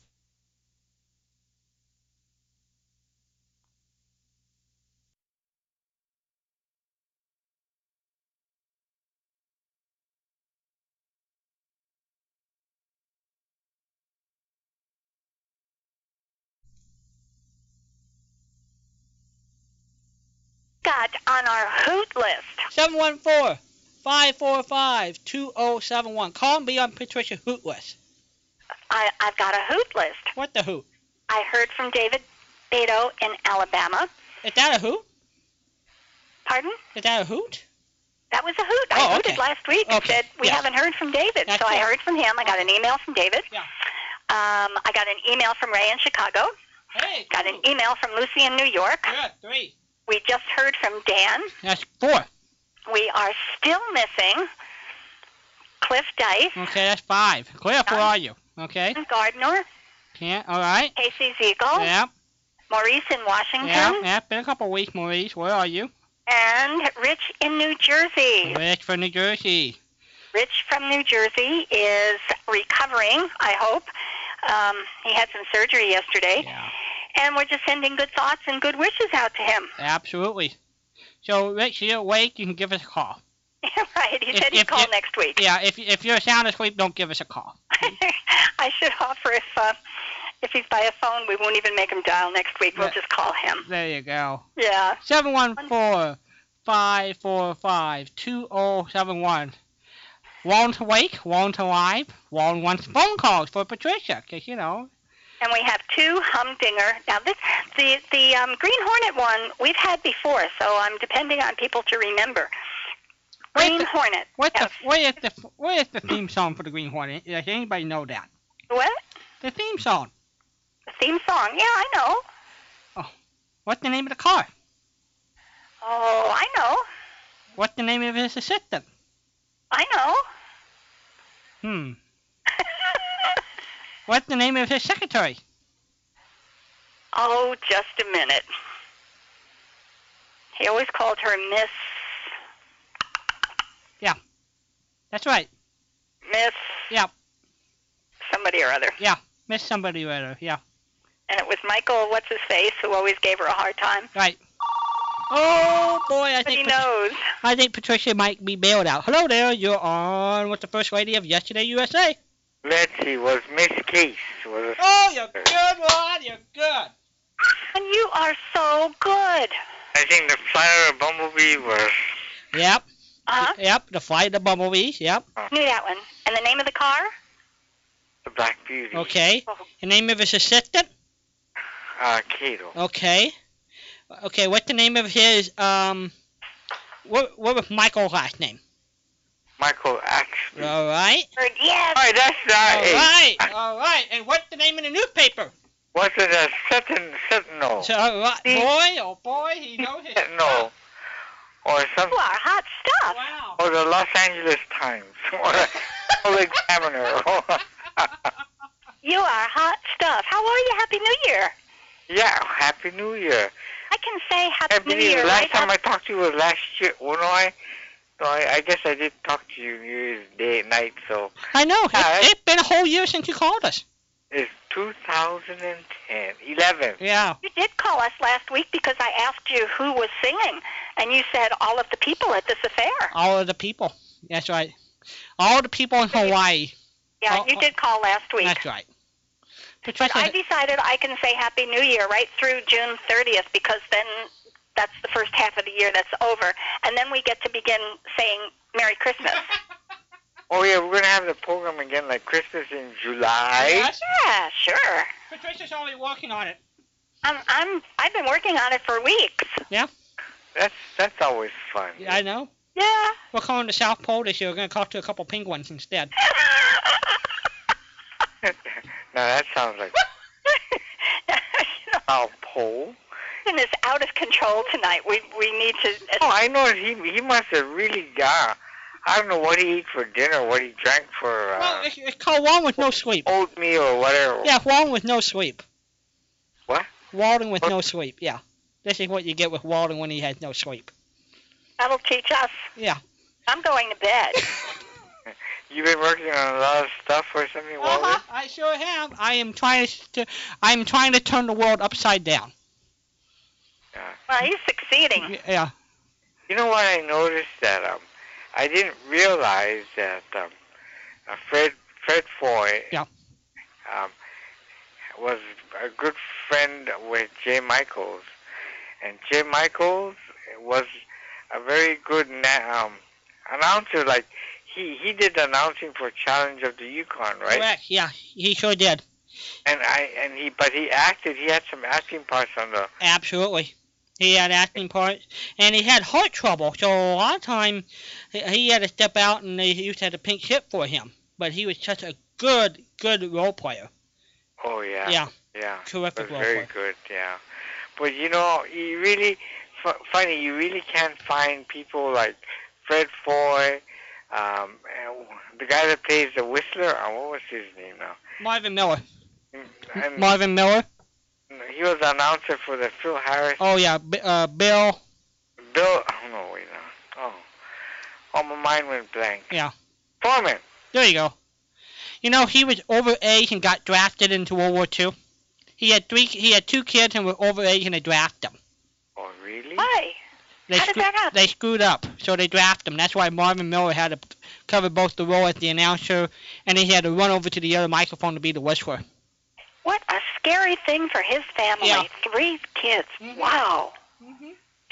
Yeah. Yep. It must have been scary. All right, I got another Green Hornet trivia question for you too. Go ahead. Both of us? Oh, Uh-huh. I've got Ron to help me here. I know. Okay. Okay. What famous newscaster, news reporter, was the announcer in the Green Hornet in the early 40s, who is still with us today? Mike Wallace. Very good, Patricia. I think he's the only one from radio who is still with us. Well, yeah. No. Well, we got Cato from the Stiffies, Paul Carnegie. He's not a newscaster. No, but the newscaster, yeah. Yeah. But Mike Wallace was the announcer of the Green Hornet. Now you guys are talking about the movie, the Green Hornet movie or something? Yep, it's supposed to be coming out this month. And Good. we have such high hope when they don't know radio part of the history. Isn't that thrilling to know? You mean it's a remake, or is it something that they're putting it to? The maker using it as an offshoot from the TV show. Well, Oh, there was a Green Hornet movie in the 40s. I don't remember that. The Green Hornet movie in the 40s. I didn't know they had one. I know they had a Great Gildersleeve movie. Somebody told me. That's right. They had at least 3 or 4, I think, that Hal Perry starred in. I think. Well, TV show too. Well, the TV shows was with Willard Waterman, right? Right. As the Great Gildersleeve. That's right. Yeah, because it came in later years. Well, that's very interesting. When TV came to Hawaii, when did TV come to Hawaii, and how long did it take you to see the TV show? Did it take 3 or 4 weeks before they shipped the film Well, over? usually about a week. Okay. Yeah, we're always 1 week behind. Not anymore, of course. With No. Computer is you could hear your entire show. After you hang up, you can hear your entire show. Oh no, not there we go. That's right. I could be talking to you, and then a week later, I could hear myself. I know. That's There pretty you go. good. So when did TV come to Hawaii? In the mid 50s? In the early 50s. Okay. I'm surprised. It Bob came of- that fast. Yeah, somewhere around there. It came to Hawaii, yeah. But When you on TV? When was the first time you were on TV? when it came to Hawaii, about 1954 or thereabouts, yeah. We went on. It was a big deal when we went on television because it was just so innovative with cameras and all kinds of stuff, and it was exciting. But we were on TV, yeah. We went on, played the piano and stuff. I wish we had saved they didn't call it video, but saved the film or whatever. Right. That would have been kind of neat. So you were the Oscar Levant of Hawaii. Oscar Levant was a very fine. I know, fine pianist and a great humorist, and you He was very funny. Yeah. you got both of them down pat, Ron. He's my hero. Who, Oscar Levant? Yeah. Oh. He really is. Yeah, Patricia loves Oscar. If you were born earlier, we'd try to fix you up, Poor Oscar. I don't think he was fixable. There you offered Oscar. Hey, we're having a cold front. Uh-oh. Right. You are? Hawaii is? Yeah, boy, last time was 66 degrees. Woo-wee. Listen, for Hawaii, that is not fun, is it? It's cold. Because the wind chill, it was kind of windy. It was cold. Yes. And, we don't, we don't have heaters, okay? Ooh. So you just got to get blankets and stuff. And it was cold. It was very cold last night. Ooh, no heat. Ooh. So did they have to run on the stores looking for blankets? No. No. No, sir. And on the big island of Hawaii, the big island, I think went as low as 59 degrees or something. Wow. Really, that's cold for you guys. I know people make fun of us. It's 55 here right now, and that's more than enough for me. 59 in Hawaii, that's cold. That is cold, yeah. That's cold. They don't, in Hawaii, Walden, they don't go out looking for blankets. They go out looking for hugs. I know. Well, they also look for pineapple juice. Hugs are warm. That's Get- true. Get a hug in, Yeah. and nobody cares that it's cold. That's true. Eat up the pineapple juice. Yeah, that's right. That's what always got me about Hawaii. It's the pineapple juice that falls from the sky. Yeah, right. Patricia, middle of the day, You're out of control. they call it pineapple juice because you can walk into the rain and walk right out of it. Uh-huh. And they call it pineapple juice. Uh-huh. She doesn't believe me, Ron. Yeah, I know. I know. She doesn't believe me. We just let her, be the way she wants to be. I guess He has set himself up being very believable tonight. Believe it or not. That's right. Very good. So you don't know who the Green Hornet General is? Let's see, General Nuisance. Let's see. Who was the general? 5-star general in World War II was called the Green Hornet. And MacArthur taken, so we got 4 to go. Yeah, MacArthur's team. Eisenhower. Okay, that's We're down to 3. Eventually, we're going to run out of generals. Okay, do you know who rode the horse Toronado? No, that's an interesting question because I never heard of the horse named Toronado. Well, I didn't either. I had to go look it up. Thank you, Ray, in Chicago, for that one. The Americanized version, and you will hear this occasionally, but it's not his real name. You'll hear Tornado mentioned a couple of times, but his actual name is Toronado. That's the name of the horse. Who rode him? Well, it sure wasn't the Lone Ranger. No, it wasn't the Lone Ranger. This is very good. Toronado. That's the name of a famous area here in California, so that's why it throws me. So, Toronado. It should be a hint for you. Okay. You know the answer, Walden? No. But if I gave it the right answer, she wouldn't believe me anyway. No, I wouldn't. No. I wouldn't believe that you got it. I know. And I don't think it's fair if you get it because this is an everybody question, and I have a big one for you all by yourself. Dan, Google it up and call back. Reference librarian can do Google. There you go. There you go. Hey, well, you guys take care. Oh, Patricia, do me a favor, okay? And there's no rush. Do it tomorrow. Tomorrow will be fine. Yeah, 2 tomorrow, Patricia. Yeah, at least have it ready by Monday. But anyway, I'm only kidding. Could you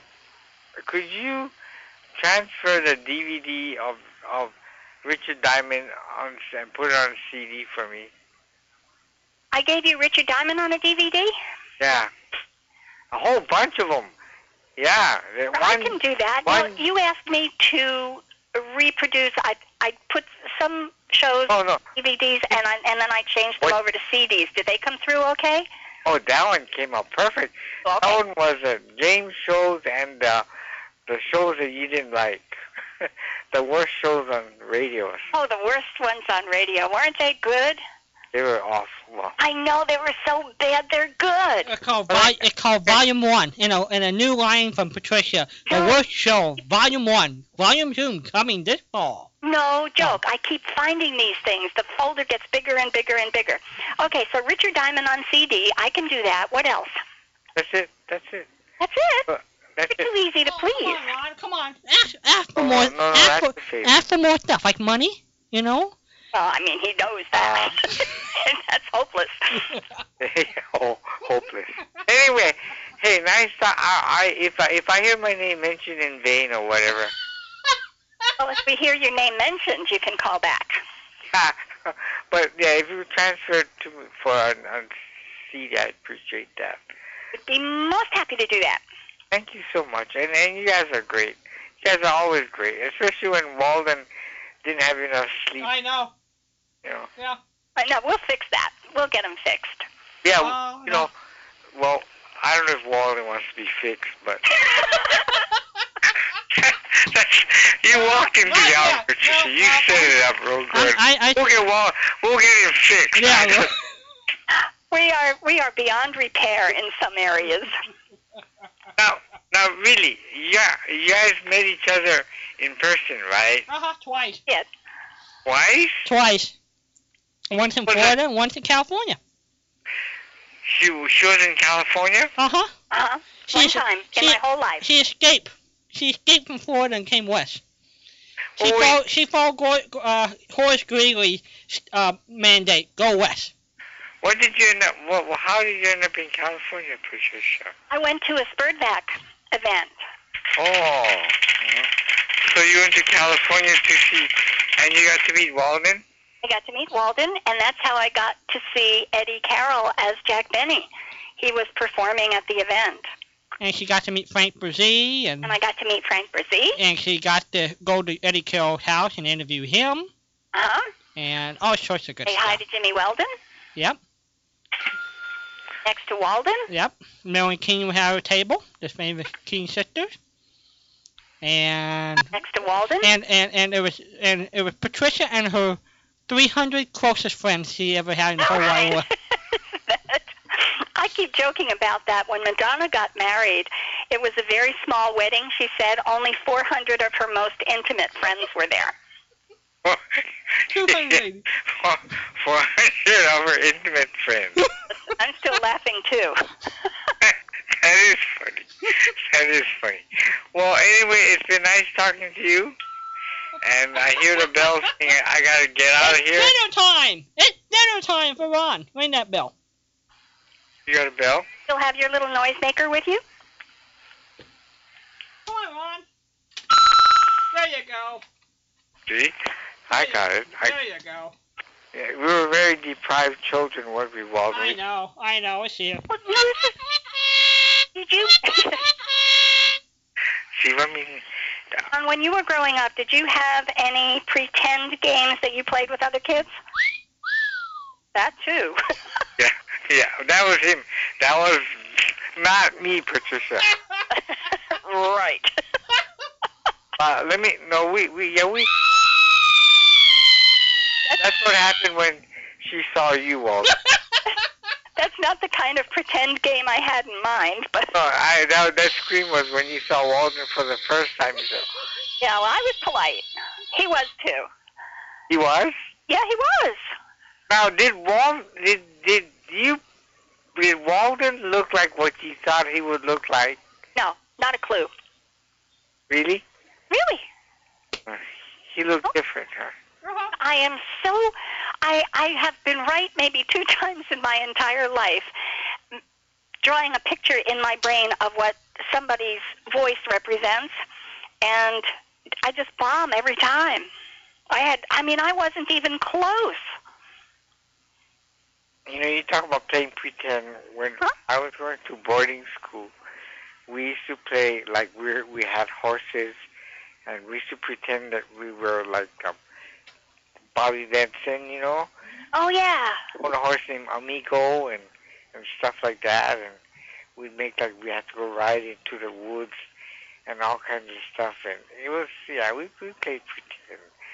And I always wanted a Palomino for a pet, so, you know. Palomino? What was there special about a Palomino? Well, that's what Bobby Benson had. Oh, okay, silly me, of course. That's why, you know, when you sent me those Bobby Benson shows, it brought back some fond memories of my childhood. Oh, that's great. Yeah, and wanting to own a Palomino for a pet, you know. Yeah. And you know, both Bobby Benson that played in the 40s and 50s are still alive. Really? Yes. Boy, you gotta go see them and track them down, Walden. Well, I know what they are. I've had Ivan Curry, the one from the West Coast. He's a professor who teaches drama here in L.A. Really? And Ivan Clive Rice, who uncle put together the radio show. And Clive and I have emailed. I just need to call him. He lives in Virginia. But yeah, both. Who's older? I don't know. They're probably both the same. Really? So they were about 12 years old when they did the show. Oh. And Clive could sing. And for a while, if you might notice, Bobby Benson sang on his show, and that was Clive Rice. Amigo. Yeah, right. He Yep. could sing. Yeah. Yep. Yeah, and then Ivan was a fine actor in radio, so he did more of the acting stuff. You know, I wonder if Harka was a real Indian, or was it a guy like Tonto who really was not an Indian, you know what I mean? Yeah, probably not an Indian. Who knows, you know? Yeah. They do crazy things on radio. They get people Yeah, but who... they sure could talk like they were Indians, you know what I mean? You know, yeah, I mean, Tano on the Lone Ranger was a Shakespearean English actor. Uh-huh. Yeah, I mean, that's radio. They said Who was bald, sometimes, and he was bald, and he was bald too.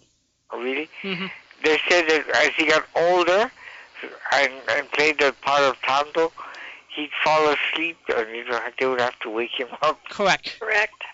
They had it was duty. It was some actor's duty just to make sure they woke him up just in time to get up and read his lines. Yeah. That was really funny, you know.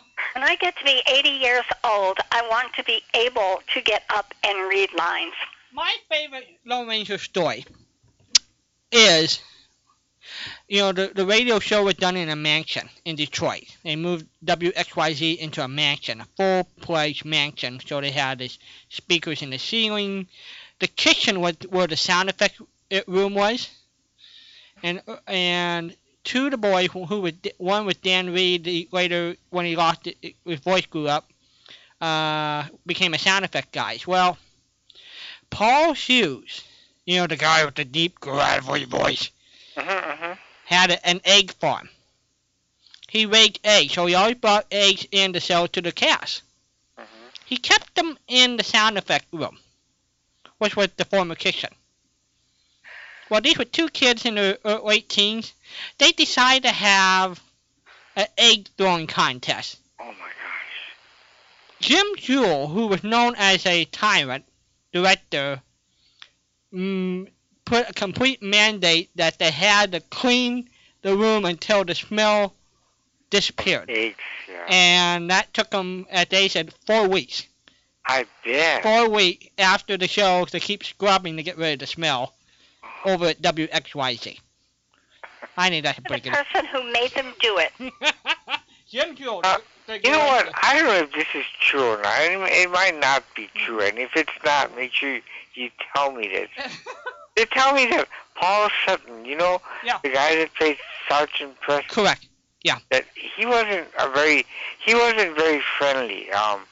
I don't know where I heard that story from. I mean, I don't know about friendly part. I know he had some trouble in his life, but I don't know if being friendly or not. I don't know if that was an issue. I don't know. Oh, but he did have some trouble with his life. Yeah. Oh. Yeah. Okay. But How did you know? How did you know that though? well, when you have many people mention it, it's pretty confirmed. He makes this stuff up, Ron. Yeah, that's how I'm on the radio. Nobody believes Sounds what so it is. authoritative. Everybody believes him. I have something for you, Ron. Well, before one last question. Well, did you ever meet an unfriendly radio actor? No. I have been blessed to meet. Now, there are different degrees. They're all friendly, but some are just terrifically outgoing, Right. Like everybody falls in love with Janet Waldo, for example. Oh, yeah. They fall in love with Gloria McMillan. Because they're outgoing, warm, kind human beings. Right. So you have those who attract people. But generally the radio thing, it's a warm, friendly, outgoing. That's why an old-time radio convention is different from any other convention. It's not like going to get the autograph. These guys are just hanging around, talking to you in the lobby, sharing stories, sitting in the audience, watching shows, having dinner with you, having lunch. It's just a lot of common people who love radio, who just amazed that people still remember them. Yeah. So you found that they were very approachable. Yep.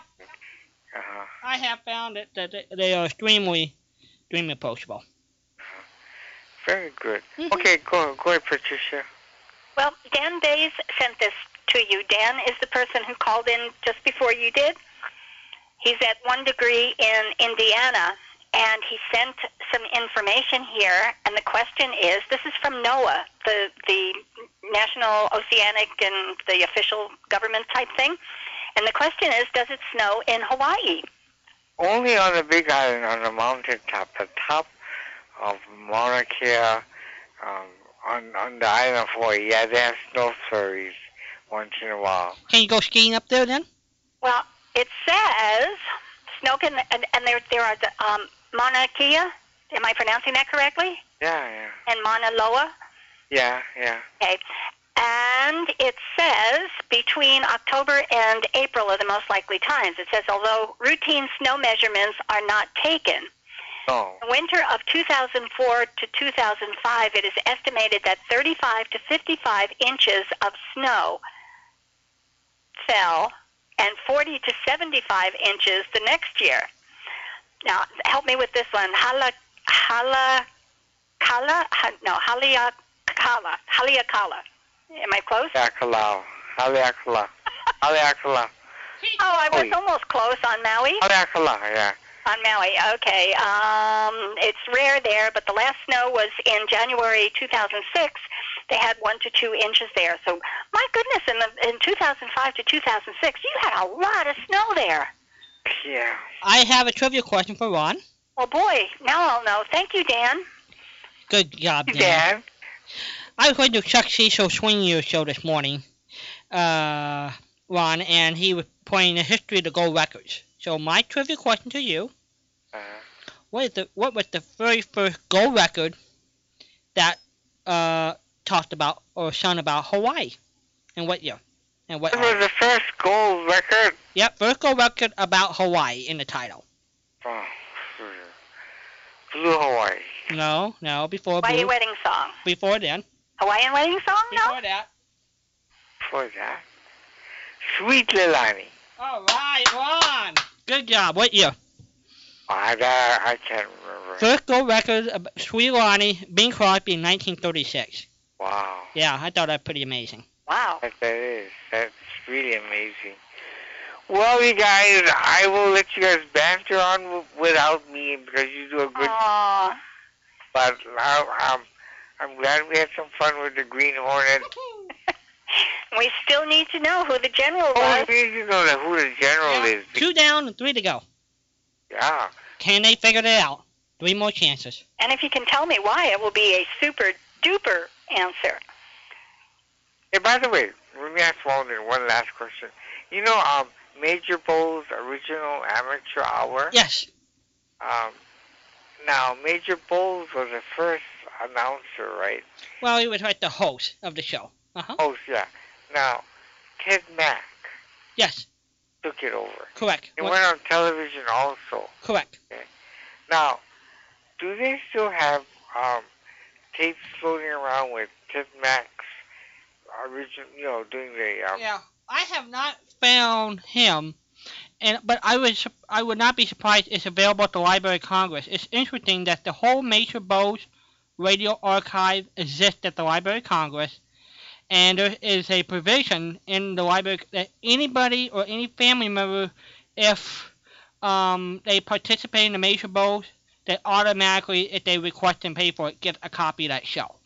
Oh. That's pretty nice. So I'm hoping that the Ted Mack show is available.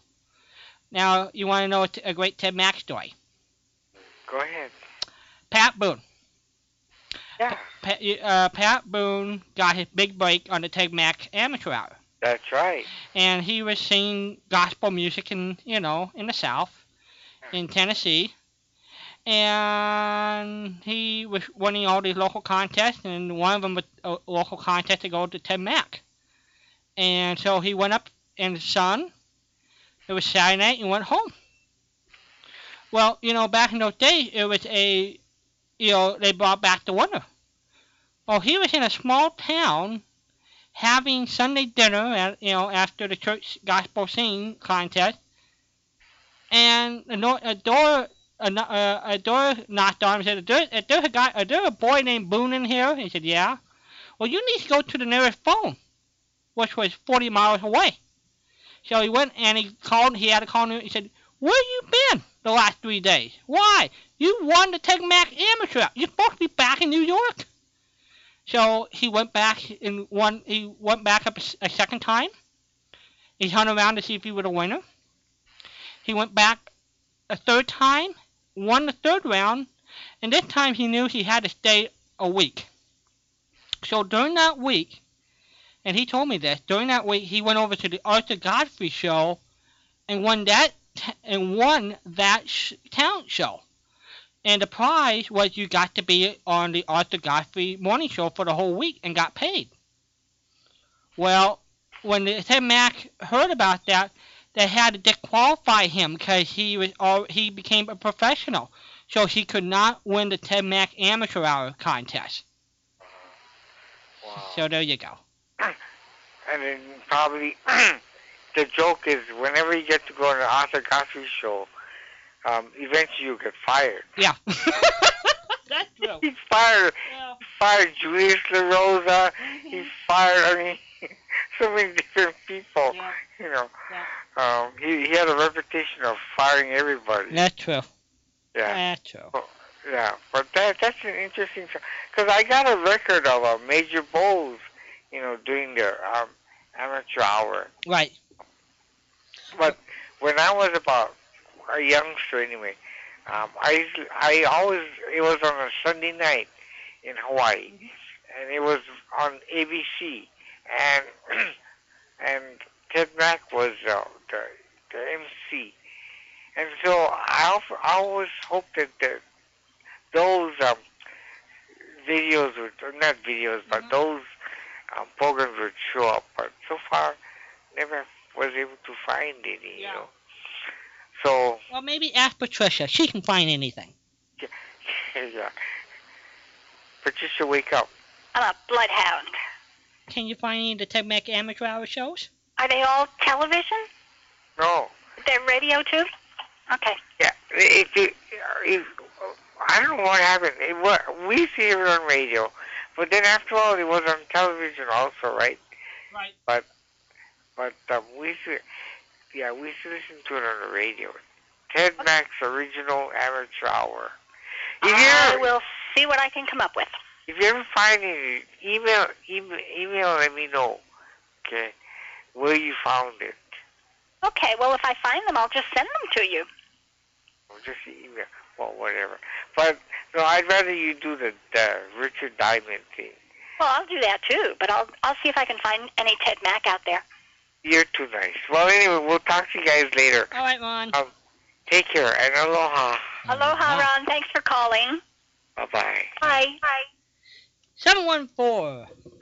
714-545-2071 is our number. I have a tidbit for Walden. Walden away? I have to go back and... Oh, but Major Bowes was the highest paid radio person in that time era. Right. You're on with Patricia. Hello there. Hi, folks. It's Ralph. Hello, Ralph. Ralph, how you doing? Good old Uncle John. How are you? I can almost remember his theme song. You can hear you in the background there. You got your radio turned I'm on? sorry. Yeah, that's okay. You should know better by now. Oh, honestly, we did. I thought we brought you up better than that. Yes. I cannot find Uncle Don anywhere. No, well, after he got blackballed, I think they might... I've gone back and I've checked in a couple of places, and every place I've looked has said that it was not true, that he did not say that on the air, that it started out as not a joke, but a misprint or a misstatement that just took on a life of its own. Well... Did you hear it? Yes. Well, then they're wrong. You're going to have to... just a little kid, and I ran the kitchen and says, Mommy, what's a little so-and-so? Oh, my goodness. Okay, well, I'm going to send you all of these websites, and you can write to them and tell them you are an ear witness. Yes. Absolutely. Did you get any snow this week? Oh, I was looking today. We live in what they call the Trinity Alps. Uh-huh. We have mountains all around us. Right. One is almost 11,000 feet tall. Ooh, that's a biggie. And there's so much snow up there, and I don't have a flake down here. Are you feeling deprived? No. Very grateful. You have to stop and think about that for a second. Now, what happens in the springtime when all of that stuff melts? Does it ever slide? Did you ever have an avalanche up there? Not up on the big mountain. It drains into a big lake, which is a flood control lake, but it's also a recreational lake in the summertime. Uh-huh. And last year it was the lowest year I can remember. It was down 100 feet. Wow. And right now it's hovering around 45 or 50 feet from the crest. Well, if you've got that much snow up there, they're going to make up for lost time. Oh, yeah, and we've had a good rain season. Shoo-wee. We're grateful for that. So did you bring us cannolis tonight? No, I don't have any. Oh. I'm looking for some. Oh. There's a place in Staten Island that will ship them to you. Really? Yeah, and like 2 packages. One has the cannoli shell, Uh-huh. and the other one has the filling. No kidding. And they'll send them anywhere in the United States. Are they very pricey? Yeah, I didn't stay with it long enough to get the price, but I have to go back in and look at it. Oh, that's funny. That's funny. Yeah. We'll have to talk to Lucy about that. What's going on with the bell thing? The bell thing. What bell thing? Ringing a bell? Oh, that's not me. That's Walden and Ron. Oh, well, I have a bell. Oh, you have a bell. Toys for Christmas. You got a toy, too? Would you like to hear my bell? Yes. Yeah. Beautiful. Yours is so delicate. My daughter gave it to me. I don't know why. Well, it's functional, and we thank you very much. She knew that you were going to contribute to Lings. She said it was so Tony and I could find each other. But That's cute. No, we've got the ding-a-lings going here tonight, so... yeah. Oh, there he goes again. I thought that was on Ron's. Well, I don't think so. I think...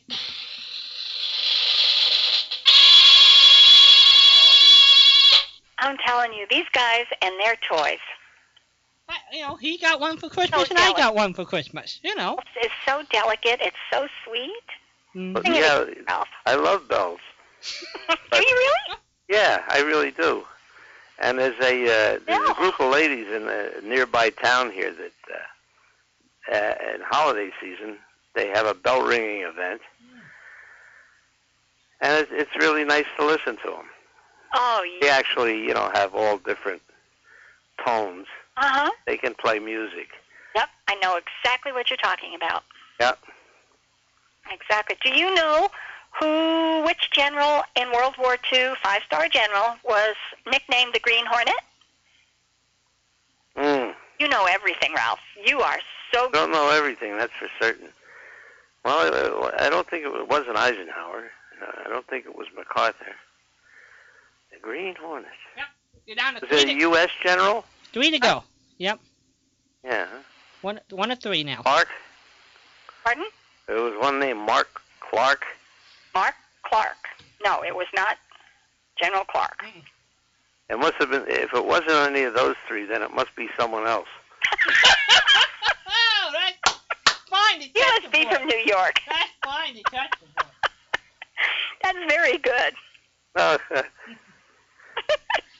We're running out of generals here. Gee, I don't know. I know more about, I know about some admirals, but I don't know about... Oh, that's right. You were Navy. Forgive me. Admirals, yeah, but I wasn't We're in enemy territory here. I'm too young to have been there. World War II. Yeah, but you know everything. I mean, you were too young to listen to these radio shows I'm sending you to. Yes. Well, I really don't know who they called the Green well, we'll Hornet. cross that one off the list then for you. Do you know who rode the horse Toronado? No, I'm not sure, but I want to say it was Zorro. It was Zorro, yes. Aren't you good? What made you think of Zorro? It's the only cowboy we haven't talked about. Well, last time I talked to you, you had the name of some horse that Cisco Kid used to ride. Uh-huh, that was Diablo. Yeah, Diablo, and it wasn't. And I said it was Zorro. Uh-huh. I was wrong. Ah. He's the only other one I know that had any kind of that kind of a background to the story. You are so right. That is marvelous deductive reasoning, and you got it. It was Zorro's horse. It was Toronado. Yeah. No. You done good. What, his little sidekick, the fellow who was... Pancho? Yeah. No. No. I'm sorry. I was thinking Cisco Kid. No, his little... Ooh, it's in my brain. All right, now. I'm struggling. Oh, he was a mute. Yeah, he was supposed to be, but I think he could talk, but I think he only talked to... Oh, it wasn't... Oh, I'm not sure. Yeah, it wasn't a simple name like Pablo or... it was something a little bit less usual. I'm drawing a blank on it. I remember the guy. But okay. You remember him? No, I'm drawing a blank on it. He looked like? He was Sort of rotund looking, not real heavy. So like a poncho for the Cisco Kid. Yeah, he was I guess he was supposed to be his stable boy or his butler or something like that. All right, so now I have to go to Google. Oh, maybe somebody will call in and tell us, though. Yeah. I'll go to Google and find the right answer, but then I'm not going to tell anybody because maybe somebody will call in with it. Sure. Oh, I've been looking all over the place. I want to try and get some mistletoe and send to you. Oh, yeah. You know, it's all up so high. I know. I mean, it's in the next state, for heaven's sakes, that stuff grows so high. I saw some pictures of this, and I thought, you know, no wonder this stuff is so expensive. You get a little sprig for $1,000, you know? And I thought, yeah, you've got to risk your life to get it. Yeah, we had some in one tree here, which I had trimmed. And the guy that trimmed the tree, he took almost all the mistletoe. He knew what to do with it. I ended up with the dregs. Oh, okay. Well, I've got his sidekick's name here. Yeah. I'll email it to you, so you will know. Bernardo. You got it. Yeah, it was in there, but it just. I have a Rolodex up there. And this is unreal. Yes. Bernardo. Oh, brother, you are too good. You are too. I can't believe you got that. I can't either. But you did. Yeah, it just. Your bell. Ring your bell for you, please. Hold on. All right. Oh, that wasn't very delicate, but boy, did you earn it. There you go. Oh, it's one of those bells that you'd see on a hotel desk. Oh, really? With a little plunger on top. It's a puncher, you know, like a little plunger on top? Mm-hmm. Oh, my goodness. Mine is brass, and it's all... Whoa. It has an engraved look to it, but I'm sure it's just casting. Wow. Yeah, anyhow. So does Tony come when you ring it? She better. Is Tony listening? My mother said she'd be looking for a new boarding house.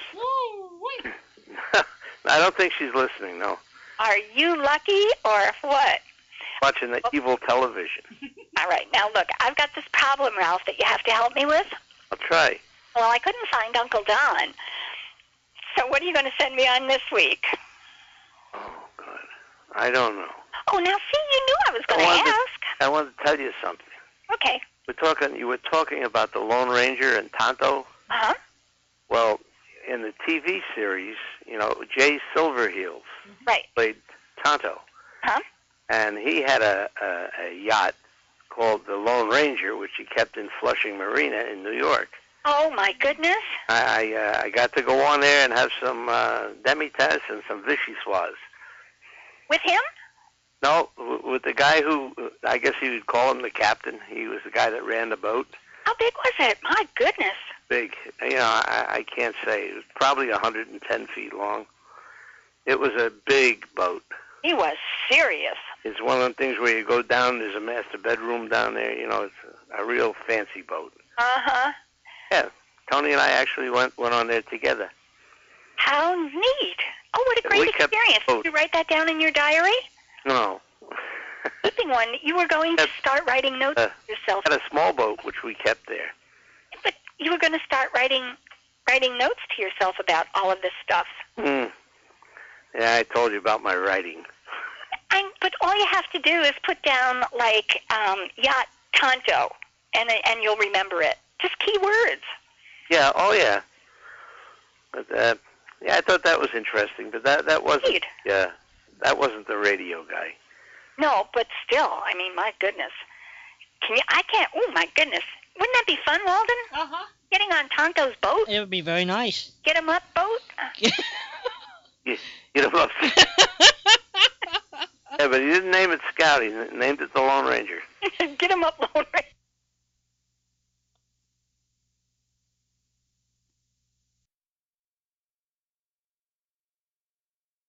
Boat. Boat. Okay. Had a big aircraft engine in it. If you... I told Patricia a guy would borrow for a serious motorboat racer. Yeah, he was. Yeah. You know... Kidding. The Chris Craft, which is like an all mahogany boat. Mm-hmm. Right. My uncle had one of them. He used to race. Just 10 times bigger. Oh, wow. Ride in that. After we bought our tickets, they took us across there, the inlet, and deposited us at the theater. Well, isn't that cool? Yeah, it was cool. And I'm a boat person anyhow. Tony and I both love boats. Well, now, if you were taking a boat out in New York, where would you go? See, out here, the movie star colonies, where they anchored the boat here in Newport Beach, they always went to Catalina, which is 26 miles away. Yes. Where would you go in New York? Well, I first started out going out of Flushing Bay, and I used to go about 20 miles east to a place called Bayville, where the fishing was always very good. And I never took my boat, but used to go to Port Jefferson to fish a lot, which is maybe another 60 miles. And then we started to trailer our boat, and most of the time we would either go to the Great South Bay, or we would just go to the Mount Sinai Inlet, which is Port Jefferson area. And we were blue fishermen. Bluefish? Bluefish. Those are fighters. They're fighters. They'll bite you. Really? Oh, yeah. They got teeth in them like a hacksaw blades. They're not going to bite me because I'm not going to catch them. You catch them, you have to have a steel leader on your line. Yeah. Because they'll bite through any monofilament or any kind of line you have. Oh, wow. And Tony's first cast, the first time she ever went fishing, he caught a 14-pound bluefish. That's a good-sized fish. Yeah.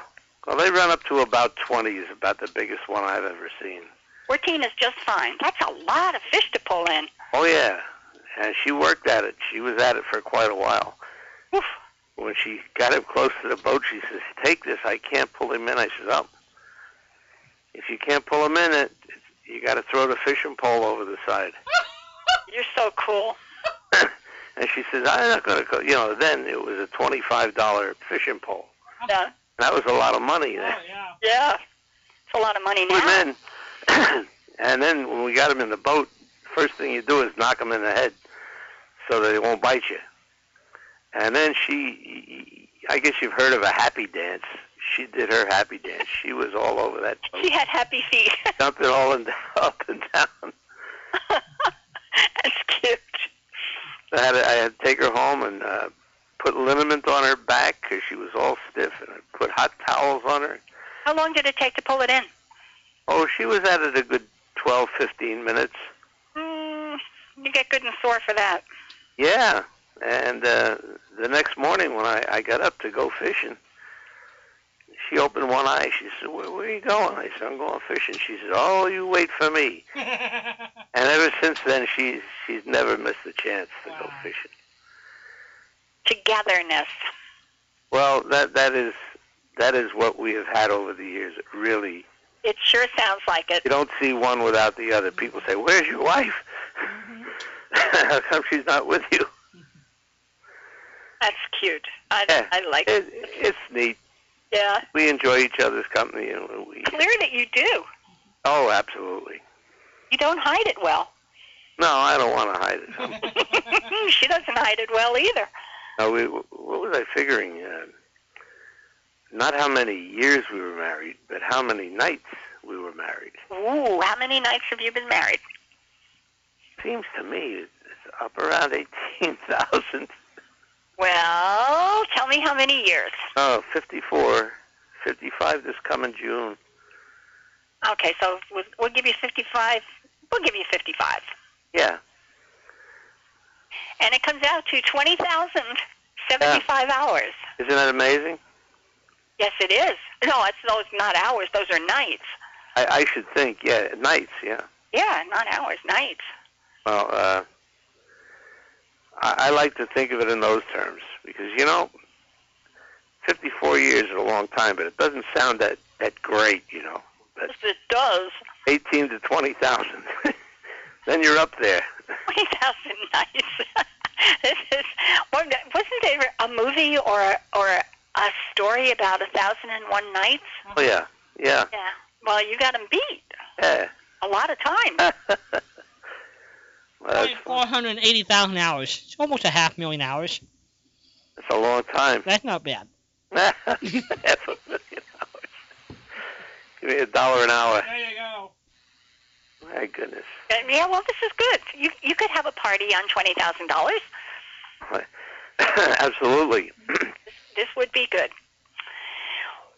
Well. Am I supposed to send you something? I'm supposed to send you something. Oh, yeah. It's all right. I don't need nothing. What do you do for your 50th wedding anniversary? The last one, we just went out to dinner. Nice. We got a pretty decent little steakhouse here, and we went over there. We don't go out much, you know, as far as holidays like New Year's. Right. We don't never go out for New Year's. That's what we call the amateur night. All the little kids are out there. They don't know about 20,000 nights. Oh, imagine. Oh, my gosh. That is good stuff. Okay, well, your responsibility then this week is to talk with Tony and find out what she would like. I'll do that. Okay, that would be fun. All right, well, I'm going to let you guys go. There's only one more thing I wanted to bring up. That's it. Yes. You guys have to order the court, yes. Yes, you've got the bell. Okay. I got the bell and I'm ready. Okay, go ahead. Ready? Ready. Yeah? There you go. This is very good. Did anyone report to the desk? I see 3 bellhops running up. You are too much. Is that what you wanted to say? That's all. Was that the I announcement? bring my bell for you one more. Right. Oh, okay. Oh, I'll say a fond good evening to you folks. Okay. Okay, Ralph. Thank I you so listened much. to you last week Talk until to you you went soon. off the air. You did. You stayed up that late? I kept waking up and Well, I only heard you signing off. whenever that was, probably 6 in the morning or who knows what. Clock, Florida time. Yeah, true. Pretty late. Yeah, well, you guys have fun, you know. I know. Yeah, we do. No sense cutting it Rat. short. No, heck no. He is such a little brat. Who, me? Yeah, you. Oh, okay. All right, I'm going to leave you. Now you behave yourself. All right. Well, we won't break anything anyway. Okay, Uncle Ralph, we'll watch our P's and Q's. Okay. Good night. Good night. Ralph, bye-bye. There he goes. There's Ralph.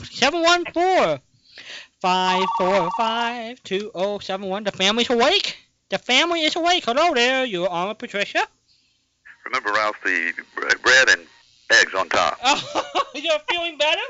Not much better, thank you. Oh, I'm glad. You sound a lot better, Nolan. Wow. Boy, you were one sick puppy last week. I was down pretty good with that one. What do you think you had? The flu? No, just a really bad cold, and then something's been going around this part of the state, and I don't know. I haven't had a cold in 3 years. I don't know if I'm counting correctly, at least that long. That one got me. Yep. Must have been the one that Patricia had, and she just spread it throughout the state. Yeah, I mean, I didn't even go out. I was such a good person. I wound up getting it because somebody else went out. I mean, I was in the store. I heard this woman coughing. I said, I'm toast. I am. And I was. Boy, I was down. But I don't think like you were. You won the prize. So it's good to hear that you're healthy again. Yes, thank you. I'm glad to be here. Glad to be anywhere.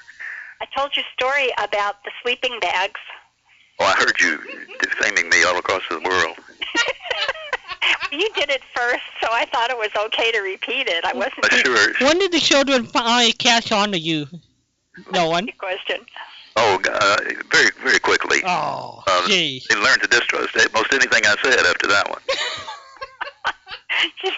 Chris last week said she was 15 before she caught on. But they would, their teen years would say, you know what Dad told us? And they love to tell the story as much as I did. Oh, I think that is just so super. And what a great way to get kids up and moving. Yeah, it worked.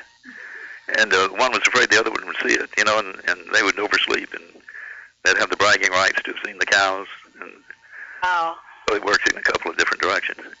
I came across a newspaper article this week that made me think of you. There was a hijacker from the 1960s who was recently convicted for the hijack to Cuba, and I thought of you and Sally. You know, that was the airline. The hijacking you're talking about wasn't the exact one, because I read that same article. It was the one? Yes. Oh my gosh! Would you tell that story? I know we've got people who haven't heard it. Well, briefly, we were married in 1968, and I was a DJ, and Sally was a flight attendant. And the third week after our marriage, she was on a flight with the crew of a hijacked plane to Cuba. Excuse me. And in those days, or in at least the first one or second one, whichever that was, they let the people off the airplane, and they could get a sandwich or something. Then they got back on the plane and flew it home. The big problem was that the fuel was a factor. They were very low because they'd come in from San Francisco, and the extra 90 miles down to Cuba and just drained the engine's tanks. Pardon me, I'm getting the cold back. And the let me sip some water here before I choke. Just a second. We promise not to choke. This is Yesterday USA. We're taking a station break for no one kind of. You couldn't do that on the radio. Thank you. And so the pilot or captain even tried to use his credit card to get the fuel. He ended up having to wire the money through New Mexico, or through Mexico, and they hit siesta time at that point, so that delayed it another hour and a half. But they did get the fuel and came home the same day, and everything was fine. But apparently this guy was being forced to return to Cuba for a crime he had committed, and they were, I think 2 men had him hostage, and then maybe a third held the captain of the airplane and the stewardesses hostage, and they flew down there. And again, I'm telling it backwards, but they did come home safely. Yeah. Well, I thought it was intriguing to me that after how many years they are convicting a hijacker from a 1968 hijacking, and you were the one I thought of because of your story, and now it turns out that it was the hijacker. It was the dates. How many hijackers were there on that plane? 3 or 4. I can't remember. There was the victim, of course, and then 3 guards or kidnappers or whatever they might be. Yeah. Wow. Boy, is that spooky. Well, anyway, I'm glad everybody's home safe. Oh, yeah. Thank you. And Chrissy's having a lot of fun. I taped their conversation with you, and she's played it for everybody. She really had a good time last week. Oh, well, that was so nice. We were really sad that you were feeling so poorly. Well, thank you. I'm fine now, and I've come armed with some questions about the Green Hornet. Oh, cool. Do you have the answer to my question about the Green Hornet? Tornado.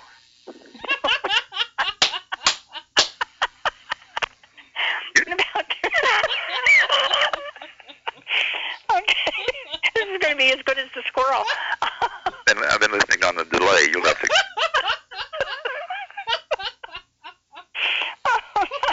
Oh, no, when I start to laugh, I have trouble stopping.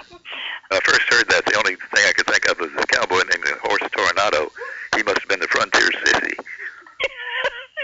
You were close. No, Ralph got it. I know he did. And that was yours. Okay, the horse's name was Tornado. Who was the general nicknamed the Green Hornet? I really don't know that. I never heard. Down to 2. I'm sure it's true, but I don't know. Oh, okay. Well, we're going to hold on to it. We only started out with 5-star generals in World War II. We've used them all up except one. Well, I was born during World War II, so that's no excuse for not knowing history, but I wasn't there firsthand. I wasn't there either, but I knew it. Well, I was in Dalton, Georgia. I wanted to be close to my mother. Okay, what are your Green Hornet questions? Okay, a sidekick, a comic actor, who was a sidekick for Roy Rogers, among others, played the Green Hornet. Can you tell me his name? Pat Buttram? No, that's the hero, though. Good zero. Okay. But he was a comic sidekick. And as a matter of fact, if you look him up in AFTRA or AFRA, he would be listed as a comic actor. But he played the lead in the Green Hornet once. Not once, but I mean it was a serial. I'll give you that clue. Yeah. Walden? Not Smiley Barnett. No. Incidentally, who named their horse? They said that was Smiley Burnett's horse earlier. Oh, I can't recall who said that. Wait a minute. Was it? Might have been Dan Bays. Well, I think it's funny because it's so totally different. His horse was named Ring Eye, and he had to be in hair and makeup because they painted a ring around his left eye. That's right. And they called him Ring Eye. That's right. I remember you telling me that one night, and I didn't remember the name of the horse. Shame on me. I wasn't paying attention in class. So Tornado was great. It was the horse for Smiley. That's what it was. Okay. Got it. I was thinking that's far from what the horse I used to watch. He was no Tornado. He was way back and white and Ring Eye. He was no Tornado. Yeah. Everybody give up on that one, or we want to leave it for the audience? Well, I can't tell you the answer without telling them, can I? Well, tell us, because nobody's listening. That's his name is Gordon Jones. Gordon Jones, okay. He played the Green Hornet. Yeah. What is a Gordon Jones? What about him? I don't know Gordon Jones. What is a Gordon Jones? Well, he's a comic actor and appeared in a lot of movies in the 30s and 40s. But why they chose him to be the Green Hornet, I will never know. Like some people aren't thrilled with the casting of the one that's coming out. Wow. I don't know him. I don't know anything about him, but was he the Green Hornet in the movie from the 1940s? yes, there were two serials in I think the late 30s and early 40s. Right. Return of the Green Hornet, and that's my next question: who played the Green Hornet in that release? Well, serial. I think I should know because I think there's, I'm trying to remember. I think Al Hodge.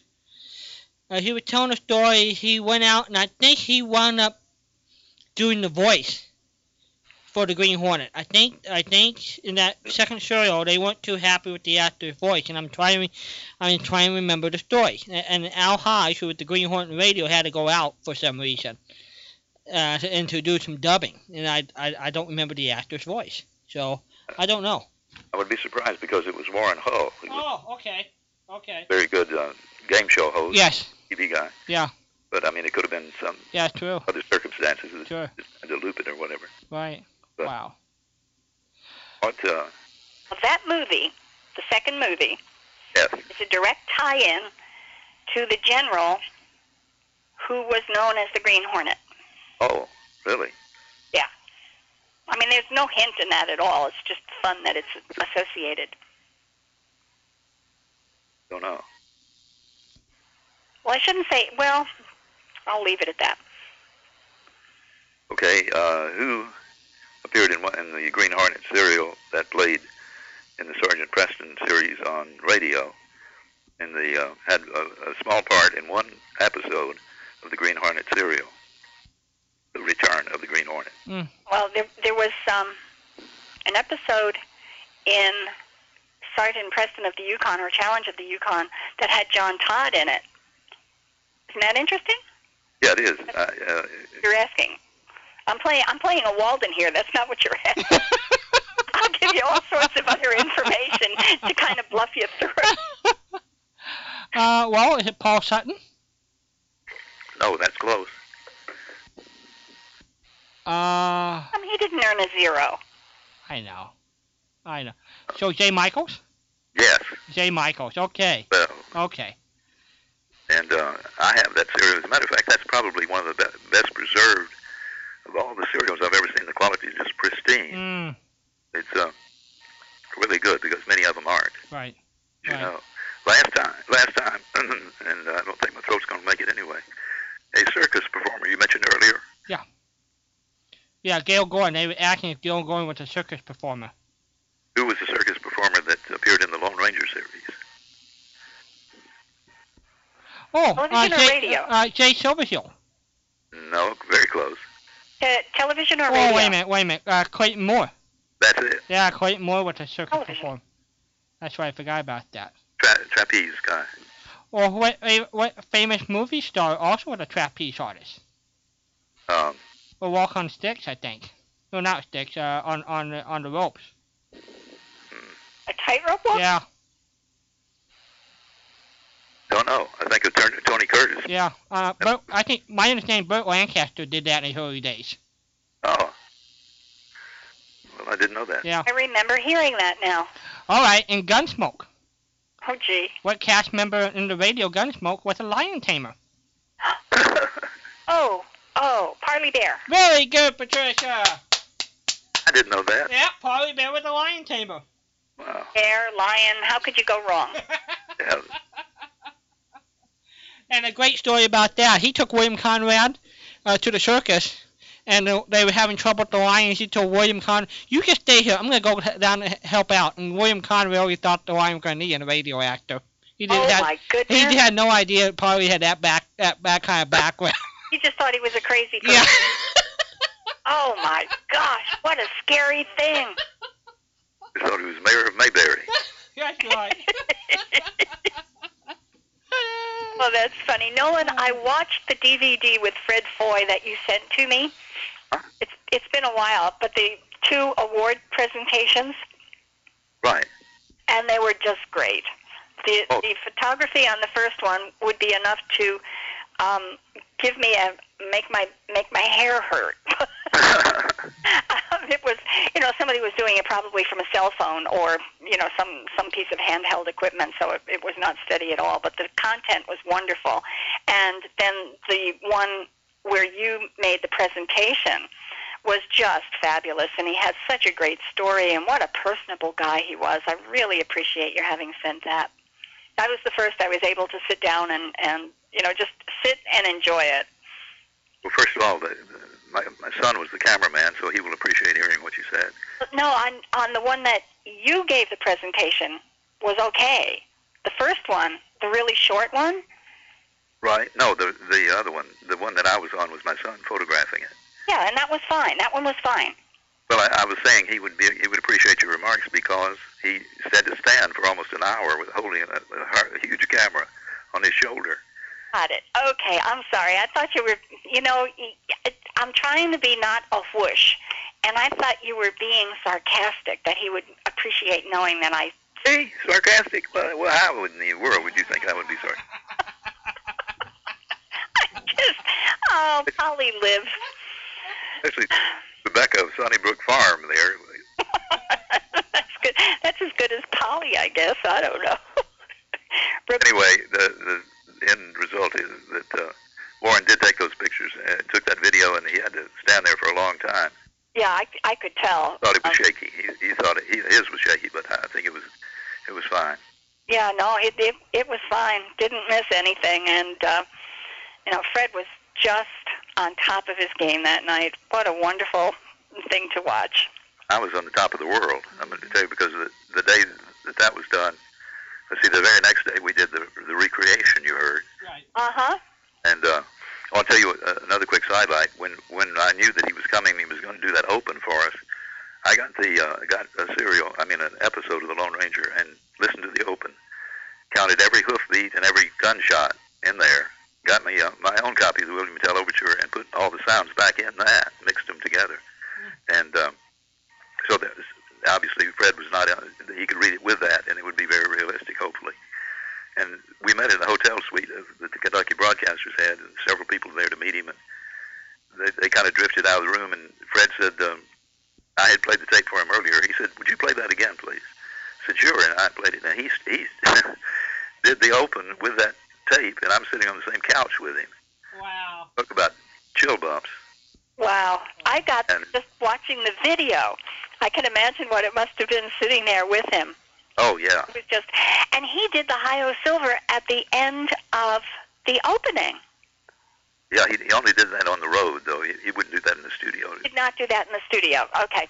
Right, Brace Beamer would have done that. But he sounded, he sounded just like Brace Beamer. So it would have been, I would have been hard pressed to tell the difference. Well, yeah, me too. And but we all heard that when he played the part of the Lone Ranger in that one episode. It kind of worried Brace, I hear. Yeah, that's what he said. That's what Fred Foy said in the talk that he gave to you guys. He only got to do it once because he said Brace was concerned. He said, never again will I be sick or have laryngitis. Yeah. After that. But Brace Beamer was concerned. He was so good that Brace made sure he never had laryngitis again. That was so cute. Did you hear the question at the end of the show there where the man asked if Brace was his real name?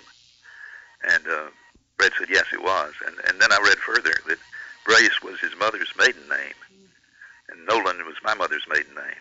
Oh, for goodness sakes. So, but that's done, I guess, frequently. Yeah. Brace is really his name. It sounds so perfect. It sounds made up, doesn't it? Yeah, I know. It's once in a while you bump into something that is so perfect. Now, we had Johnny Western on as a guest. I heard that show, yeah. And he sang, of course, the opening or the theme song for Have Gun Will Travel, among 1,000 other things. He had an extra syllable at the end of Western. Western, do you recall what it was, Walden? I do not. It was like Western Lee, something like that. And a radio announcer just chopped off the last syllable, and that's how he got to be Johnny Western. It just stayed with him. But for all intents and purposes, he was born with the perfect name as well. Right. How can you sing? You sing Johnny Yuma, and you sing Have Gun Will Travel, you sing all of these fabulous songs, and your name is Johnny Western.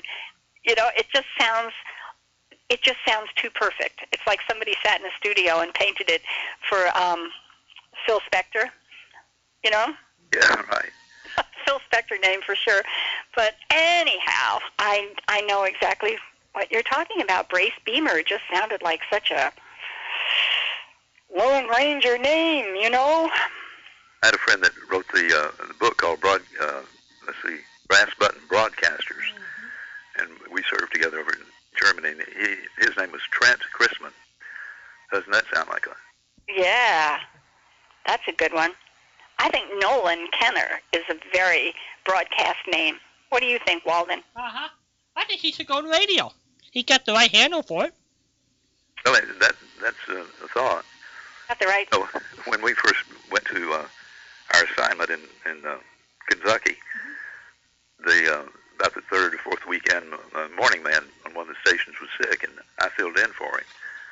Sally was at the market at the grocery store the next day, and one of the ladies came up and said, I heard your husband on the radio the other day. He really ought to take that up as a... Well, it's good that you get that kind of feedback.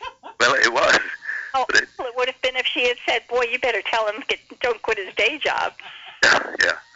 The nicest thing, or opposite thing, I did some television in Orlando for several years and doing a commercial for a dealership.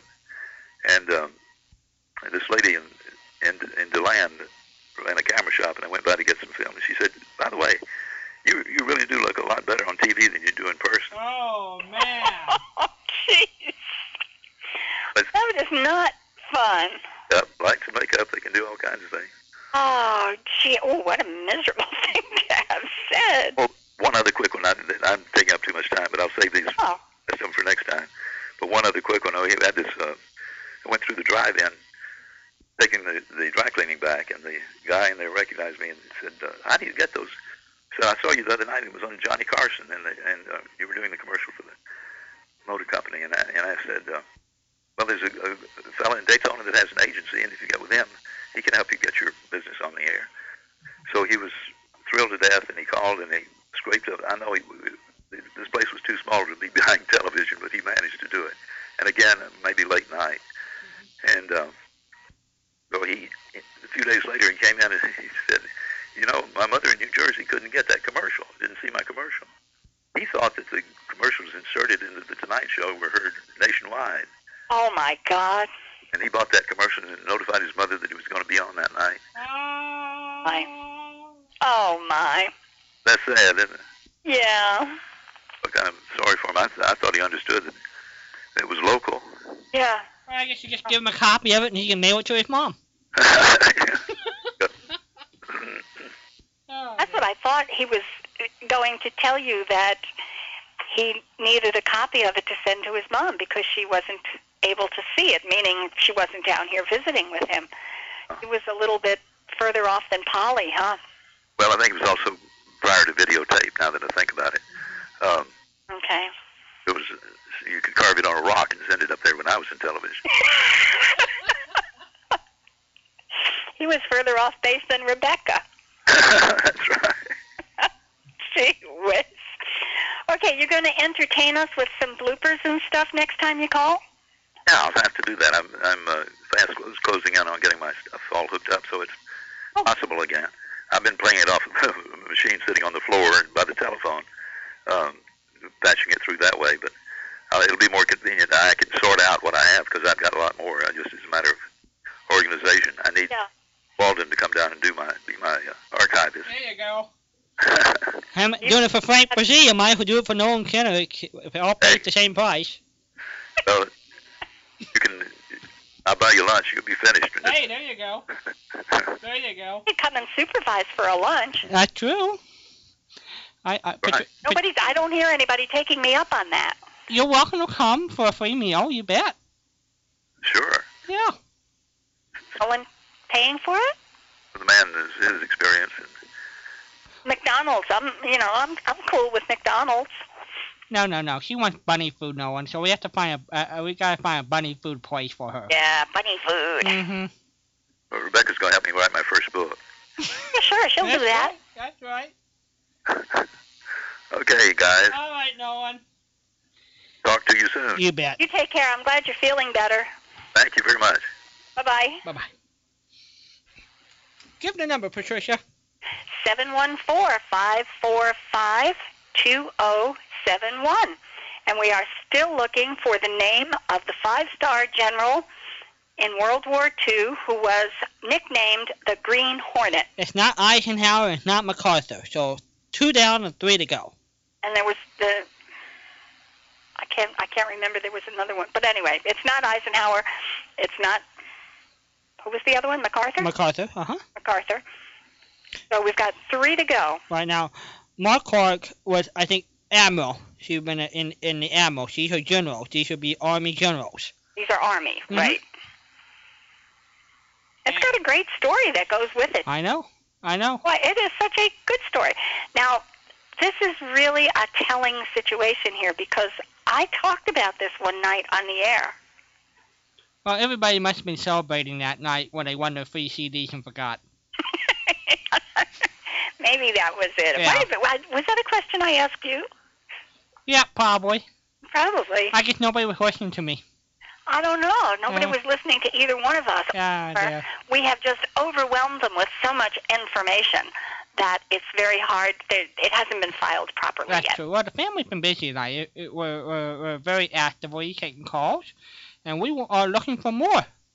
714-545-2071. Give us a call. You know. I have. Company good. I have. Hospitality great. I have. The water fine. I have. Walden's question. Well, we know Walden knows the answer, so there's no sense in asking the question. Hello there, you're on the air with Patricia. Say by the bell.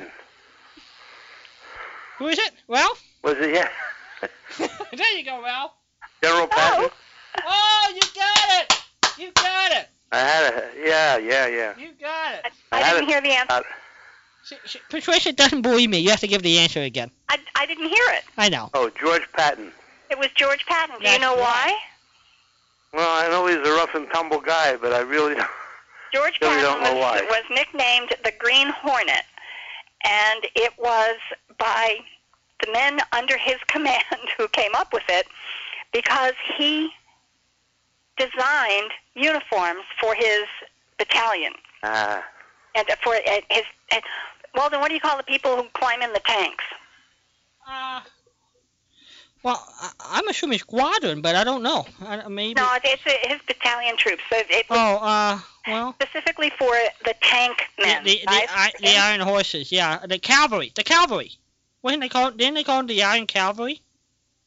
Tank Corps. Official. I don't think that was official. I'll find out the official name. But he designed a uniform that, because the fitting was so tight to get into the tanks themselves, he designed a uniform that was a brighter green than Army green.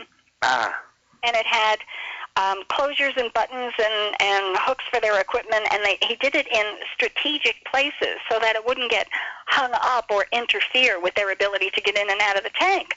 And apparently he did a very good job of it, except he also designed his own uniform. And it was striped with brass buttons so that he looked like a bellhop. Oh, my. Green suit. And unfortunately, at the same time, and again, from what I have read, and I dug out reports and I found some eyewitness accounts on this, it was a brighter green than what the rest of the Army, so it distinguished his group from the rest of the General Army. But unfortunately, the movie, The Green Hornet, was coming out in the theaters at the same time his uniform was being introduced. It was the color and the design of the buttons, the brass buttons on his own uniform, that gave him the nickname the Green Hornet. And historians are suggesting that because the timing was terrible, the uniform got torpedoed. It was never created. It was never in mass production. And they think because the timing was so terrible and that, it was associated with the Green Hornet, that it just never went anywhere. But from what I've read, it was a pretty good design. Yeah, well, what I remember of him, he was just a tough soldier. He was all blood and guts. Yeah, but he looked kind of foppish when he stood around, Well, I guess, no, that was MacArthur who with the hand on the hip type thing. MacArthur, he was pretty old. Oh, yeah, he was in his 80s, remember, when they recalled him. He was an old-timer, and... yeah, he was a general for 45 years. Oh, yeah, he was an old... Yeah, because you could remain generals until you retire, and then MacArthur, and I know when my uncle became general, it's mandatory you got 35, but if you go to the Pentagon, they give you an extra 2 more years. Really? But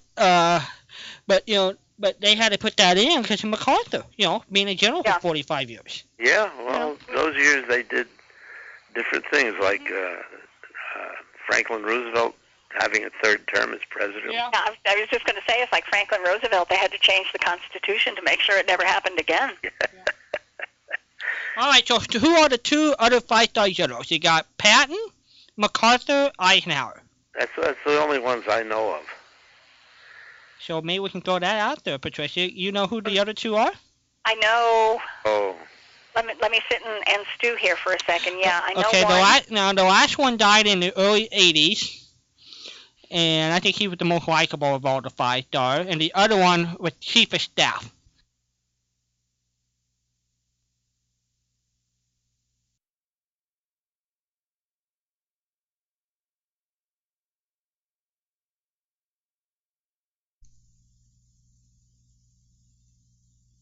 Clark, but I'm not sure he was a 5-star. Well, the 5-star, he's known for the famous plan in Europe.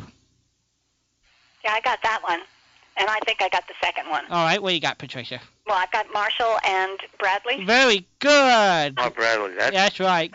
Omar Bradley and George C. Marshall. Very good. Very good, Patricia. Oh, do I get a CD? Yes. I will see what you in your collection. We'll make you an extra copy just for you. I had to call back when I thought of Patton. Well, I am so impressed that you got it. Now, next week, if we have a test, you're going to be able to tell me that the Green Hornet movie influenced poor General George Patton getting the nickname the Green Hornet. But after all, the experts are mistaken that it didn't start in radio, it started in TV. That's right.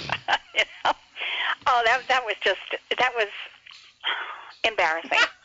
It was just embarrassing. And Now, somebody suggested, did you hear this, Ralph, at the beginning, that there was a writer who was doing an article in advance of the movie The Green Hornet coming out, and he contacted Martin Grams, who wrote probably the definitive book on the Green Hornet.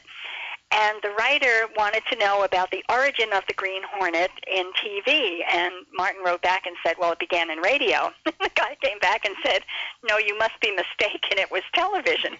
So, I mean, here's the guy is contacting an expert, and the expert says it's radio. And yeah, the only one I remember did that with, I think, Paladin, Have a Gun Will Travel. Yep. Yeah. That's right. He started out on television. Correct. That's correct. Yep. Then he went to radio. That's right. Correct. He actually was upgraded. Gosh, there were a whole bunch of them. I've got at least a dozen shows on the list. Really, that had done that? Yeah. He was the only one I could remember. Yep, a whole bunch of them. But anyway, that's what Walden was talking about with the... I mean, that's really embarrassing. It goes back. There was a problem with one of the obituaries on Fred Foy that was sent to me, and the writer clearly misunderstood what Fred's daughter had told him. She must have said he was an actor on radio, but he also did the recording for television, and what the writer actually committed to writing and published was that an actor announced on radio, but Fred Foy did it for television. Now, somebody along the line is going to pick that up and repeat it, and it's going to become a perpetual error. I didn't think writers made mistakes. Well, they don't, but, the wannabe writers do. How is that for a comeback? Did I do good? Did I do good? Did I do good? Good. I did good. Yeah. No, I'm going to say goodnight again. I'll go on mistletoe hunting tomorrow. All right. Oh, stay off the ladders, okay? Yeah. I might be able to shoot. The places I read about getting mistletoe down said that they go out, these people mostly in England, go out with shotguns, and they shoot it out of the tree with a shotgun. I'm thinking of doing it.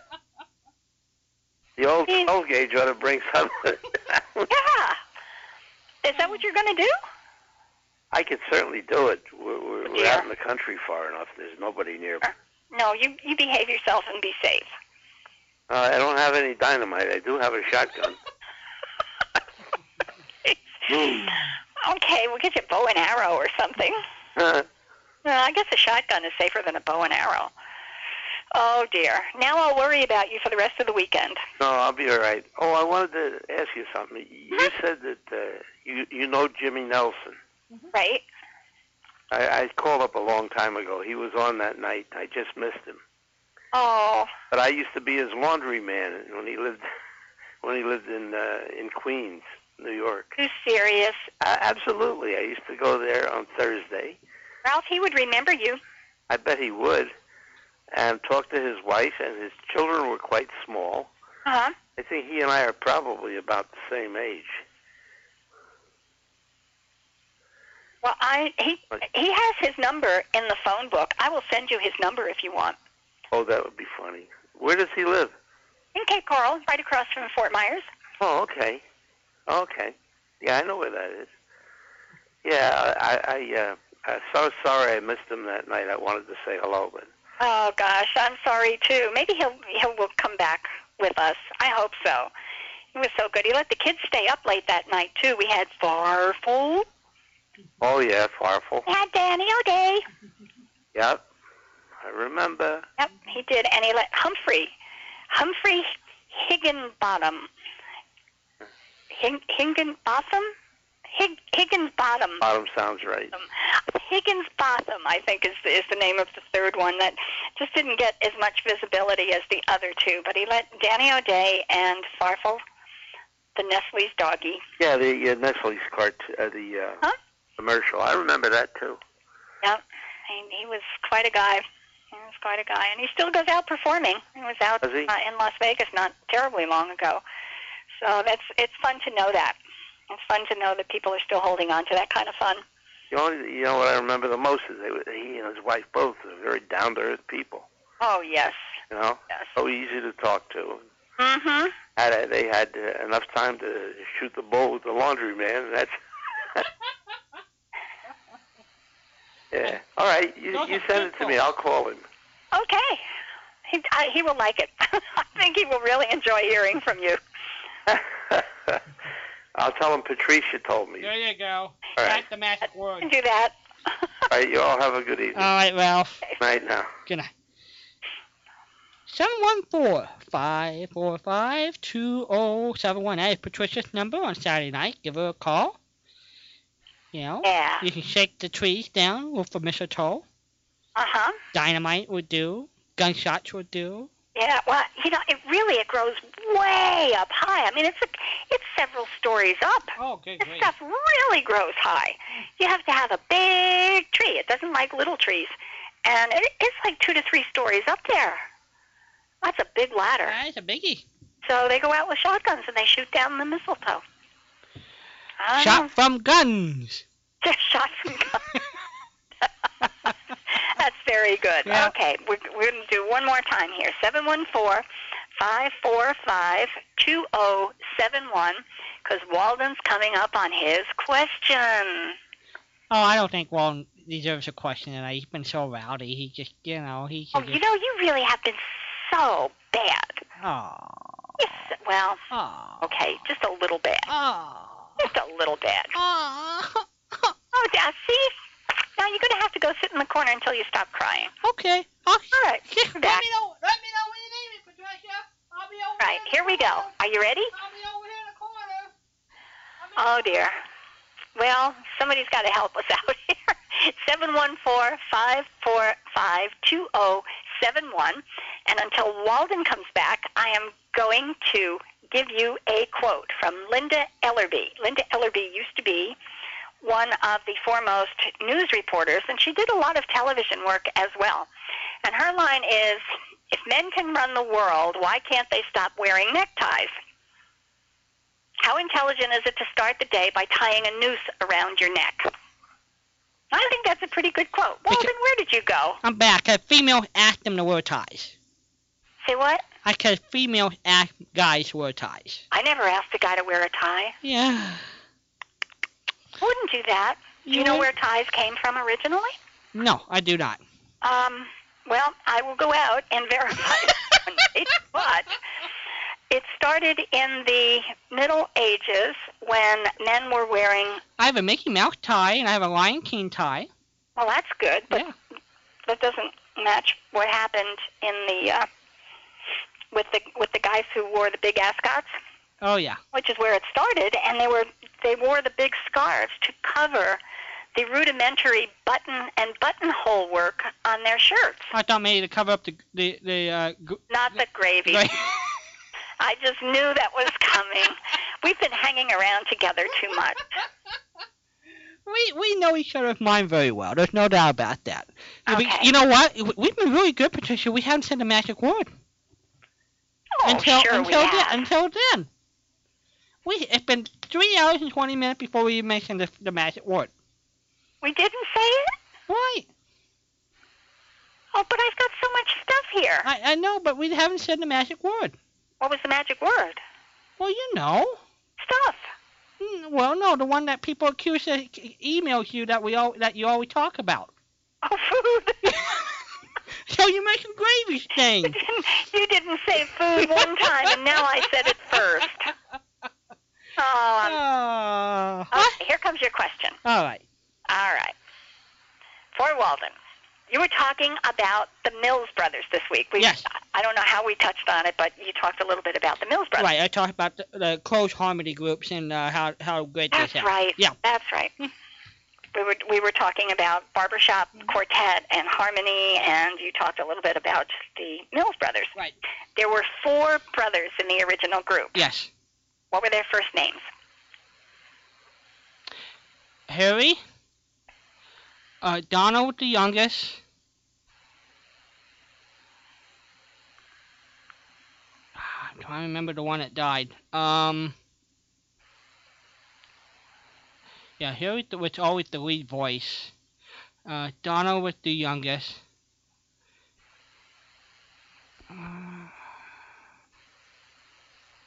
I wanna buy a paper doll that I call my own.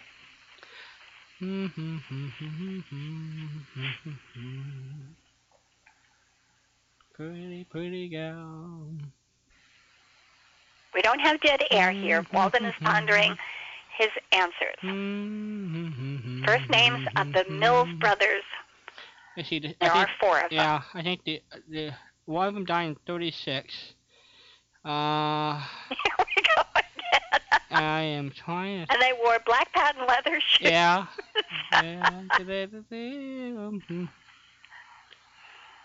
I can't think of the other 2, Patricia. Who are they? Oh, man, I thought you would have gotten 3 out of 4. Yeah. John was the one who died. Who was the one? John. John, yeah, that's right. And John Sr. took his place. That's right. And Herbert. Yes, yeah, all right. Harry, Donald, and John. Yeah. That was a good question. That's a great question. I thought you were going to get John right off the bat because he was the son who died. Okay. Let's throw this out to the listeners just in case Patricia wants to squeal. What was their first big hit? Oh, gee.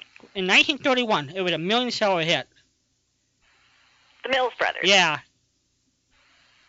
And it's on YouTube. You're asking other people, right? Yeah, I'm asking others. It's a great song. I appreciate that.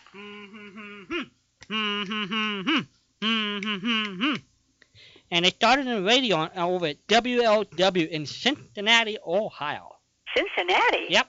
That's where the That's interesting. That's where the anyone else who made it and stayed in radio, or name brand, we'll call it, did anyone else start in Cincinnati? Many. It's a hotbed. Roy Rogers, Rosemary Clooney, Doris Day, Jay Johnston, who was Mr. District Attorney, started Lon Clark, who was Nick Carter, all WLW. Norman Coyne became a radio newscaster over at WLW. Hello there, caller. You are on with Patricia. Happy New Year, Patricia and Walden. Hi, Jim. Happy New Year, Jim. How are you? Well, it's been a cold week, raining, and... Oh, you too? Ooh. How's it been in Florida? Well, we warmed up this week. I finally got to a point where I could put my face out the door and say, oh, boy, I don't have to close it. Actually, she snowed in. That's why she's never left the apartment. Listen, well, if you have a comfortable place to stay, you might as well stay. Yeah, why not? It's down in the 50s. It's going to go into the 40s tonight, but certainly not like it was. What are you doing in the weather department? Well, it's been raining off and on. It's been like in the 50s and 60s. It was in the 30s the other night, which is unusual for here, like 38, 37 degrees. Yuck. But I guess compared to New York or Chicago or Minnesota, I guess it's like a heat wave. Yeah, well, you're not accustomed to Minnesota weather either. Well, I've seen Chicago weather, and that's pretty cold. You haven't lived in Chicago for a long time, though. Well, that's one of the reasons I decided not to go back. The opportunity, I remember what it was like. I mean, I like being with my family and everything, but that Chicago weather, that wind chill factor, it can be like 13 degrees. It can be like 0 with a wind chill factor of like 23 below or something, and it's... brutal. It's brutal, and you've got and in Chicago itself, the wind is just awful. I wonder how, I guess Randy Stone kept warm some way. He hit for the Chicago Star. Yes. He walked the beat. The night beat for the Chicago Star. He had to walk Star. many a winter night. I'm sure he had to walk many a winter night. That's true. Back there. I was going to comment on some of the obits I read. The New York Times obit on Fred was pretty accurate. I mean, none of them, let's face it, as old-time radio buffs, none of the people that write these things ever get things totally right. They're not in the field, they're not in the hobby, they're not in the collecting field. And Jim, aren't you mistaken? The Green Hornet, it did not start on radio, it started on TV. You know that, right? I learned something new. Yeah. Martin Graham's is totally wrong. And has devoted years of study to this subject. Isn't that incredible that this little whippersnapper wrote back and said, you must be mistaken? Unreal. What's frustrating is, and I don't know if people just don't know how to do the research, or maybe a lot of the information isn't available, or they don't know who to contact to get the information. Contacted the right person. He contacted Martin Graham's. Yeah. the information, and the guy wrote back and said, you're wrong. Well, all he has to do, he could go to any OTR site. He could go to, the Internet Archives. He could go to the Radio Gold Index. He could go anywhere and find the Green Hornet listed as a radio show, and he could look up the dates of the shows. That's assuming the guy even knew that there was a radio that existed. I mean, someone on the digest suggested that Martin just email him a couple of shows, which sounds like a super-duper idea. Certainly better than, believing that we might get something in print that says that the Green Hornet started in television. Gosh, that's scary. Well, the thing is, it's like they don't know how to research things, and what's inevitably things is they'll say things like, or it's like, they spread urban legends, as you said, and they get printed in future books and future guides, and it's like Dr. Mike has talked about repeatedly. There are people that people. The story started that Sarnoff was manning the Watermaker's Code, and was a major voice informing people about the Titanic, or little things like that, which are urban legends that have been spread.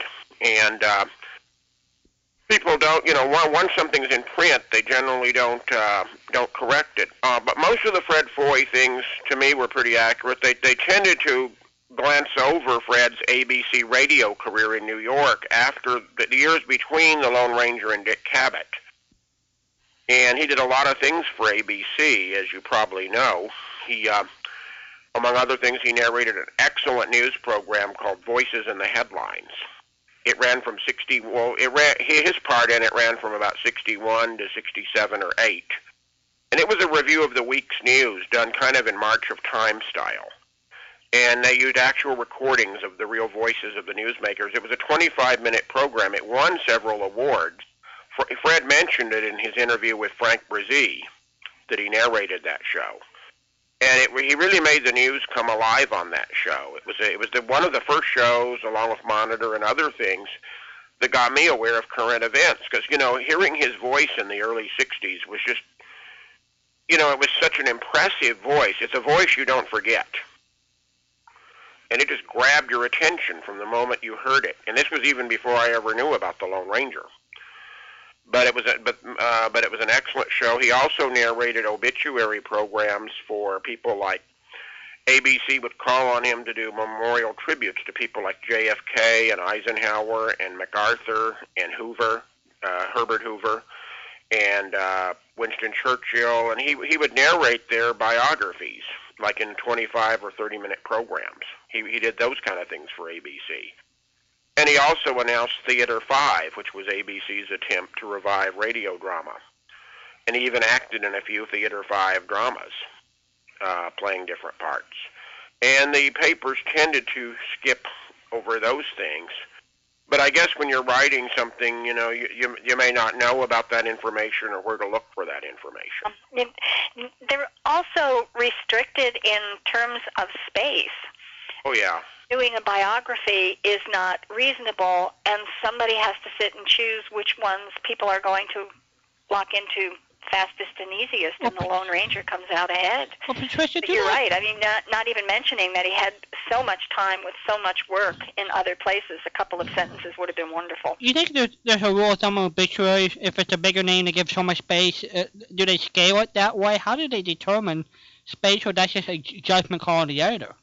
Yeah, like when a prominent person, like I can think of another example, when Raymond Burr passed away, no one, my mom read me the LA Times article on his life, I don't know about the New York Times, but the LA Times, which you think covers entertainment pretty well, did not mention radio at all. It never mentioned Fort Laramie or any of Raymond Burr's radio work. He was the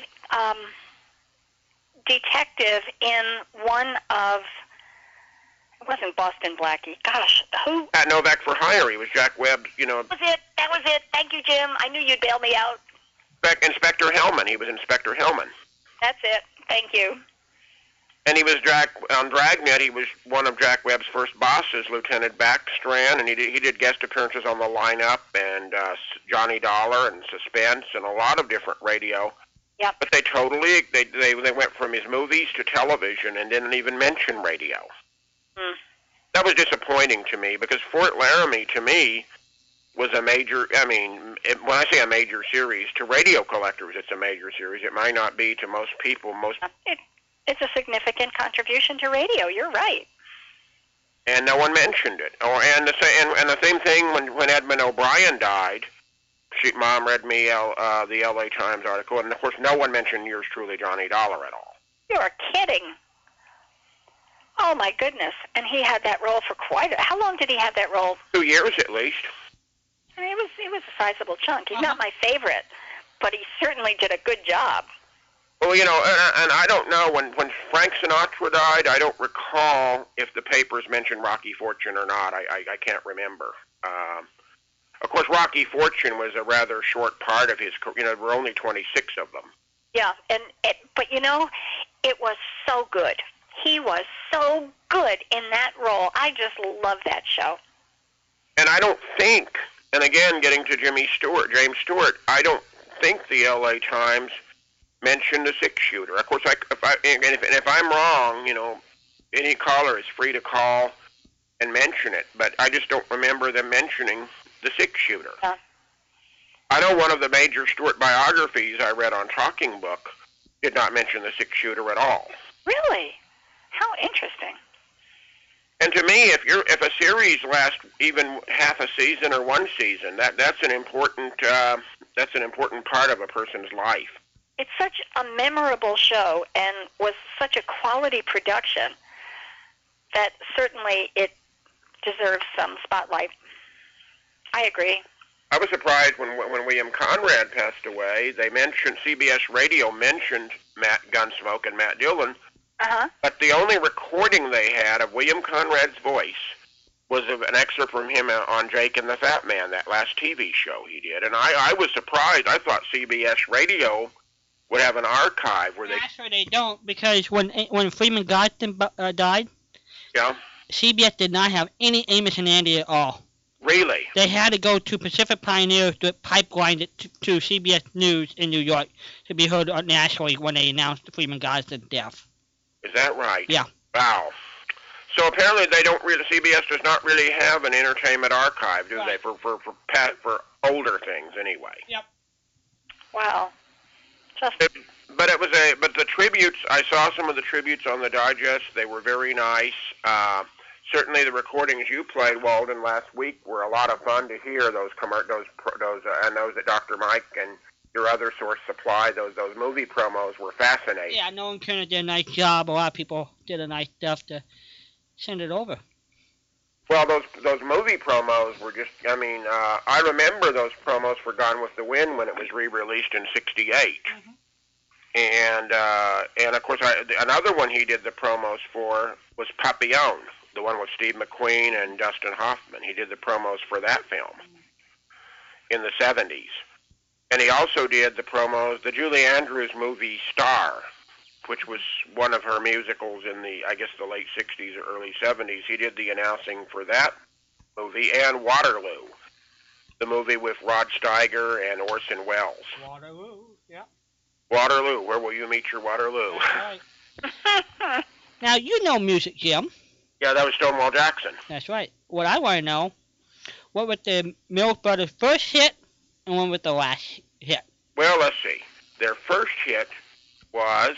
And the thing gets me about the time frame, considering, just think how many years the spread of these two big hits, the first and last big hit. They had some records in the 30s, didn't they? Correct. How early? Was it I know in 32 I heard a recording once of I Can't Give You Anything But Love. Right, but a bigger hit than that. Would it be Paper Doll? No, that's 44. 43. 41, you say? Up a Lazy River? No. Okay, what about the last big hit? And when was Driver? That? Yeah, what year? 68. Right. So 68 the last, and think of the first one. What was the last one again, please? Cab Driver. Cab Driver. Okay, thanks. That's 1968. Here's one for you. They had a hit in 1958, a cover version of a rock and roll song. And I heard it on an oldies compilation once, and I just couldn't believe that the Mills Brothers did a version of it. remember Get a Job by the Silhouettes? No. The Mills Brothers did a cover version Oh. of Get a Job in '58. So what's the first one? Oh, not you only hurt the one you love. No, that's a big hit in 45. 41. Before 41, early 30s. It's not an. I'll give you the year, 31. So just think about this, that their career lasted with big hits for 37 years. That's a long And time. they still kept performing into the mid-70s and into the 90s when I saw them. Oh, 37 years of nothing but chart hits. Oh, well, yeah. Well, let me say 40. And you said 40. Did you say 41 or 31? 31. 31. The youngest son was 7 years old. Song was 7 years. Yeah, when they started singing this group. Hold That Tiger. Tiger Rag. Yeah, that was written in the 20s. Yeah. Tiger Rag, it's also been called, yeah, right? Tiger Rag. It started. It hit gold in 31. So I knew they did a version, but I didn't know it was that early. Yeah. I guess when Patricia. I know among their other records, one my mother always liked was, of course, in '51, "Be My Life's Companion." Yeah, which Milton DeLugg wrote. Our friend Milton DeLugg, who turned 90, he wrote that. That was always a nice song. Yeah. Of course, they did "Glowworm." Yep. "Up a Lazy River." Up a Lazy River. Yep. I know they did. Of course, we mentioned "Paper Doll," and we mentioned "You Always Hurt the One You Love." See what Patricia started? She asked a trivia question, and she gets a 5-minute monologue on the Mills Brothers. Sorry. But you know, they were certainly challenged. They even did some commercials for the phone company to the tune of "Call Me" in the early '70s. Well, they did it. Who else did it? Several other singers did it. But the Mills Brothers did a version of "Call Me" for the phone company. I was listening to Chuck Cecil show this morning, and he was mentioning on the record label he was reading all voices instrumental besides the guitar. So they had to put on the label that they were using their voices as all the other instruments. On all their records, that was the same. They never used other instruments. Well, definitely when they get into the 50s, and when you start hearing with orchestras and things like that. But those stuff in the 30s and 40s, that's all the voices besides the guitar. Now, how many of the are some of their descendants still performing? Yes. Mm-hmm. Yes. Donald Jr. leads the Mills Brothers today, so he's the son of the youngest. Yeah. So. Well, they were certainly They were certainly talented. Yeah. And they had great voices, and it was certainly. By the way, Patricia, before I forget it, I've started the Eisenhower disc, and I'm really enjoying it. Oh, cool. Well, I'm glad you reminded me, because I have a note here to tell Jim that I've got 4 Fulton Lewis recordings that I could find. There might be 5. I think it's 4. However, in my journey, I found a whole new set of historic recordings. Okay. And with the hope that there are not very many duplicates in there, I put Fulton and the historic recordings on one disc, and I finished all my homework. Okay. So you'll have that. And I'm still looking, and if I need, I'm still looking for those radio bombs, those bad shows. I'm sure it's around. I just haven't been able to find it yet. Well, I said I was going to do that one again for you, didn't I? Okay, that would be appreciated. Okay, worst shows. You got it. Because it's going to be a fun thing to hear. But I'm enjoying the Eisenhower. It's put together really well. You do a good job in finding these things. When you do that, do you just do like a database? You just punch in a person's name and look for where recordings are? Is that how you go about finding your stuff? No, I have at least a half a dozen places that have unusual recordings. So I will go to them and I'll put in the name Eisenhower, for example, in the search engine and just weed through everything that comes up. Now, on the bad shows, yes. Did you just go about determining what you thought was? I mean, which is fine. That's perfectly fine. Did you just go down a list and just see? Now this one really sounds bad. Or did you listen to a lot of them and just pick? How did you go about determining what the bad shows were? Well, when I came across various sites that have a Mulligan Stew collection of shows, most of the ones I have not heard of, I would click on, and there were quite a few in there that just made me say, I can't believe this. I can't believe that this actually made it out onto the air.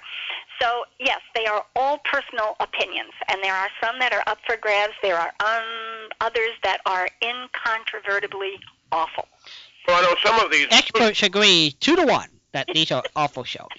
Some of these also may have been, I'm thinking some of these could have been auditions, too, that were proposed series that never made the air, right? I would think so. I would think so. I can't imagine that some of these got any further than auditions. And if they did, it's a blessing that there were only 1 or 2 surviving. Right. Well, and I often wonder when we heard that John Dunning had to cut the book down 15%. I wonder if some of these shows were some of the shows he had to cut out. I don't know. The Pineapple Picador? Probably. I'm just kidding. I mean, the Space Cow? I don't think so. But you're right. Some of these clearly, belong. I don't know where they belong. It's just incredible. Maybe sometime when we have nothing else to do, some Friday or Saturday when it's maybe every April Fool's Day, some disc jockey plays the 10 worst hits or something. Yeah, we could. April 1st, maybe. Well, April 1st is a Friday. Maybe April 2nd. We could just do 3 or 4. Maybe we could just play the opening of 3 or 4 of them, maybe, just to give where people wouldn't necessarily have to hear the whole show. Oh, yes, they would. Oh, they would? I guess they would, wouldn't they? No, they wouldn't. Just the first 2 or 3 minutes would do it. But the single shows, the individual ones, not the entire series. There are a couple of series in here that just make me shake my head, but other people like them. So, those are where the opinions come in. But on the single shows, the individual ones, like Zorro, I've got 7 Zorros, and Zorro should have been shot by the sheriff. But he when you think of what a big hit Zorro was when Disney brought it to television. Huh? I know, and I found a Douglas Fairbanks silent movie, Zorro. Mm-hmm. I found it up on one of the archive sites, and I watched that whole thing, and I understood why the radio show was so bad. Because they modeled it. And that version was just as bad? It was awful. Yes, it was at least as bad. It was, it was in good competition with the radio show. But we've got, let's see, we've got Dan Dare, Pilot of the Future. Wow. Isn't that a good one? Uh-huh. Yeah. And we've got 2000 plus. Now, I've got a whole set of shows, 2000 plus, and I don't think they're too awful. But I have one in here called The Green Thing, and I'll have to listen to that one again, because for some reason it really tickled me that time. 2000 plus, was Mutual's attempt to do science fiction a few weeks before Dimension X started. By the way, I heard a Rocky Fortune today. Max played a Rocky Fortune episode where Rocky gets involved with some people that are trying to get a rocket ship started. Yes. I remember that one. And it was funny because Rocky's having dialogue. You've heard it, you've heard about science fiction's trips to the moon, and all of a sudden Rocky Fortune says, "Dimension X, you mean?" Yes. And of course that was funny because the script was written by George Lefferts, who wrote a lot of the Dimension X. Ah, okay. I didn't know about the connection. But it was a good episode. There was not a bad Rocky Fortune episode. Well, I thought one that was really funny, and I can't remember the premise of the show, but all of a sudden he's talking to the police sergeant, and he starts singing From Here to Eternity, and the sergeant says, "Who do you think you are, Frank Sinatra?" That's good. But what I always liked on Rocky Fortune is the way he would close each show. He'd say, "I'll see you around." Mm-hmm. Just the way you would picture Sinatra talking. You can just picture Frank talking like that. But I thought it was a good show. I know he did it out of hunger because From Here to Eternity had not yet become really popular, but a lot of radio historians and critics and collectors did not like the show. But I enjoyed it. It's one of those shows I enjoyed. I thought he did a great job on that show. I mean, it was another in the Sam Spade, Philip Marlowe group, but he was easygoing. He didn't have a gun. He didn't, it was just, It was a gentler show, and there was great humor in it. There was always something to laugh at in it. Well, he rarely, and it wasn't, there was an occasional crime, but he rarely used his fist, or he rarely used he used his wits more. And of course, each week he was in a different situation. One week it might be driving a nitroglycerin truck, and one week it might be as a circus guard, and one week it might be guarding a football player. So, it varied each week what he was doing. Yep, and it was well done. They were good scripts. He was really in his element. I swear, he should have stayed in radio. He was good. Well, I always thought his movies were very good, his dramatic movies. Yes. People talk about, the movies where he sang and stuff, but I thought his dramatic movies... He was a wonderful actor. Von Rand's Express is one that comes to mind. Another one that my brother and I remember seeing when we were little, it was very good, was one called The Devil at 4 O'Clock with Spencer Tracy. And he also, and of course he did things like Detective Story, and not Detective Story, The Detective. And he did a couple of other dramatic things that were, The Man with the Golden Arm, of course, was very good. He had a wide selection of things. I can understand, though. Well, I mentioned this to Walden once. A few years ago, one of our disc jockeys here played the record that Frank Sinatra hated most of his, the one that made him truly angry at Mitch Miller. That was that novelty record he did with Dagmar called Your Mama Don't Bark. And I heard the record finally, and I said, no wonder, Frank. I'd heard about this record all these years. And I thought, well, it was just a novelty record. What was wrong? But finally hearing it, I can see why Frank wasn't very happy. Well, he should have known when he was doing it that somebody was going to be barking.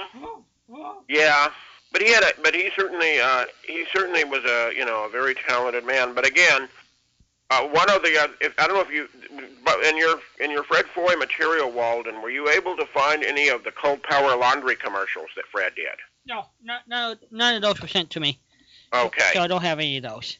Well, there were a couple that were very funny, that were radio spots about 68, and one was Fred is narrating this Cold Power spot the same way he did voices in the headlines. You hear a ship's horn, you hear the orchestra playing Auld Lang Syne, and then you hear Fred saying, "The final voyage of one of the grand old ladies of the sea, the SS Queen Victoria, is over. Reporters wait to see the ship's arrival." And he's doing this unusual thing, and they're talking about how clean the clothes were on the ship. And Fred is also playing, I think, the sea captain in the same commercial. And the clothes are clean, as you can see. And Fred goes, "Sea, 40 years at sea, and never anything like Cold Power." Just the way he said it was just so funny to me. I mean, you hear him doing this serious news type voice, and then you hear him doing this sea captain. He was just such a versatile voice, and so many of the things he did. Yeah. So glad, Patricia, that we got a chance on Walden Show to talk to him that night. Oh gosh, yes, it was such a joy. He was such a joy to listen to. It just was fun for me to be able to call and say hi, and gosh, we just enjoyed your work so much. And thanks, and I got the chance to talk about voices in the headlines, and he recalled the show very fondly, and it was just one of those fun evenings, one of those thrilling moments in your life when you get to talk to someone whose work you've always admired. Mm-hmm. And I'm glad I got a chance. So I want to wish both of you, like I say, a wonderful New Year. Happy New Year! Yes, I hope 2000. Merry Christmas! Oh, right. I heard last night. I did hear some of your Christmas shows last night. They were very enjoyable. You know me. I still keep it going. To Christmas shows. Yep. You keep Christmas going till the end of January, generally. I do. I sneak it in. Yeah, we can do that, and then we start preparing for July sometime in the middle of May. So he's happy. Yeah. Well, this July we'll have Christmas in July again, and look forward to that. We're working on it. Yeah, we're working with. Already picked the show? Have you started thinking of the shows you want? Well, we're negotiating with the Penguin Union to see if we can get a few for the South Pole, but we haven't come to an agreement yet. Well, maybe you can get one of those brownies like Stan Freberg got from the South Pole. Oh, that's true. To do your work for you. Yeah. And because the boss may run short again this year. Yeah, that's true. But anyway, I hope both of you have a wonderful evening. It's always a pleasure talking to you. Our pleasure, Jim, and I'll get the worst shows out to you. I'm sorry, I should have done that, because as soon as you said it, I remembered that I had told you I would do that. Well, there's no rush. I know things. People, you've got a lot of packages going out and things, and then people who win these contests, I know, look forward to their things. But it's gonna be interesting to see what you considered, and I think I'm probably going to agree with you. I'm 99% sure I will. We'll see. Your responsibility will to be report back. Yes. Anyway, have a wonderful evening. Thanks, Jim. All right, Jim. Bye-bye. Bye-bye. 714. 545 20 71. All right. We got it, boy, and Ralph got Bernardo and Toronado, and oh my goodness, and we got our hoots out, and we got Walden's questions. Okay, are you in the market for some newspaper ads? I sure am. All right. Are these tomorrow ads? No. Oh, they're yesterday's. Good. I just pulled a couple. I've got a nice chubby file of actual newspaper ads, and they show why people shouldn't do their own writing sometimes. So here's one for used cars. Used cars. Why go anywhere else to be cheated? Come here first. Oh, jeez. Isn't that good? That's good. Okay. Now, in England, fancy dress is a costume party. Okay. All right, so this is probably one from England. The advertisement is for sheer stockings, designed for fancy dress, but so serviceable that lots of women wear nothing else. Oh, man, that's pretty good. It says, now this is even better. It finishes up with stock up and save. Okay. Limit one per person. All right. This is good. I don't know how you can stock up when you only buy one, but anyway. All right. Now I get it. Okay. Okay. Oh, you got it. Yeah, I got it. Oh, okay. Doggy for sale. This is dog for sale. Uh-huh. Eats anything and is fond of children. You have to be careful. You have to be careful when you put these things together. Okay, now this for a dry cleaning place. Uh-huh. We do not tear your clothing with machinery. We do it carefully by hand. Ooh, that's good. We charge extra for tearing your clothing. Okay. Yeah. Mm-hmm. And unless somebody calls and rescues us, I've got a whole bunch of useless information, but a lot of fun. That's a new subtitle for the year. That's a new subtitle for the year. Yeah, useless but fun? Uh-huh. Okay. Here, would you like some useless but fun information? Sure. What you got? What you got? What you got? When I say useless, I mean, obviously it's of value to somebody, but you can't take it to the store and buy bread. Okay. A dime, a little thin dime, has 118 ridges around the rim. Hey, I like that. I want to know who sat down and counted. That sounds like something Walden Hughes would have done. Well, maybe they didn't count. I mean, obviously when the die is cast, somebody's... They know the mold. They know the mold, so... Yeah. Okay. Now, remember, all of this is from the internet. So absolutely true. Over 1 billion, with a B, 1 billion Valentine's Day cards are sent each year in North America. So that would Canada. So we have a lot of sweethearts. That's good. All right. Now, here's one. I know that there's somebody out there who knows this answer. It was Barbie, the doll Barbie, the Barbie doll. Yeah. Actually has a full name. Really? Yeah. Does anybody know what Barbie's name is? I'm just going to leave that one out there for a little bit. Okay. If anybody knows what Barbie's full name is, you know, Barbie and Ken? Yeah, I think she's been around since 1959, so somebody must know her. Well, somebody should know her name then. Yeah. But of course, she only dates Ken, so... So, you think 714-545-2071. If you don't call with Barbie's full name, I will give it to you. You think Ken knows? Jim? Ken. Ken. Oh, Ken. Yeah. Oh, her boyfriend. Yeah. I don't think so. Oh, okay. I don't think so. He doesn't look too bright. I mean, he does. Okay, now this one, I don't know how you figure this out, but Maine, the state of Maine, is the toothpick capital of the world. I like it. Must have a bunch of small trees. Like I said, useless but fun. Yeah, must have a bunch of small trees, yeah. Okay. All right, now, I'm going to ask you this one, and you tell me whether or not You know the answer. So this is so good. So if I know the answer, do I don't say? Say what? If I don't know the answer, do I say or don't say? Well, if you don't know the answer, you tell me, and then I'll tell you the answer is. Okay. Okay. Yeah. There was a movie in which, for the first time, a toilet was being flushed. Oh. Appeared in a movie.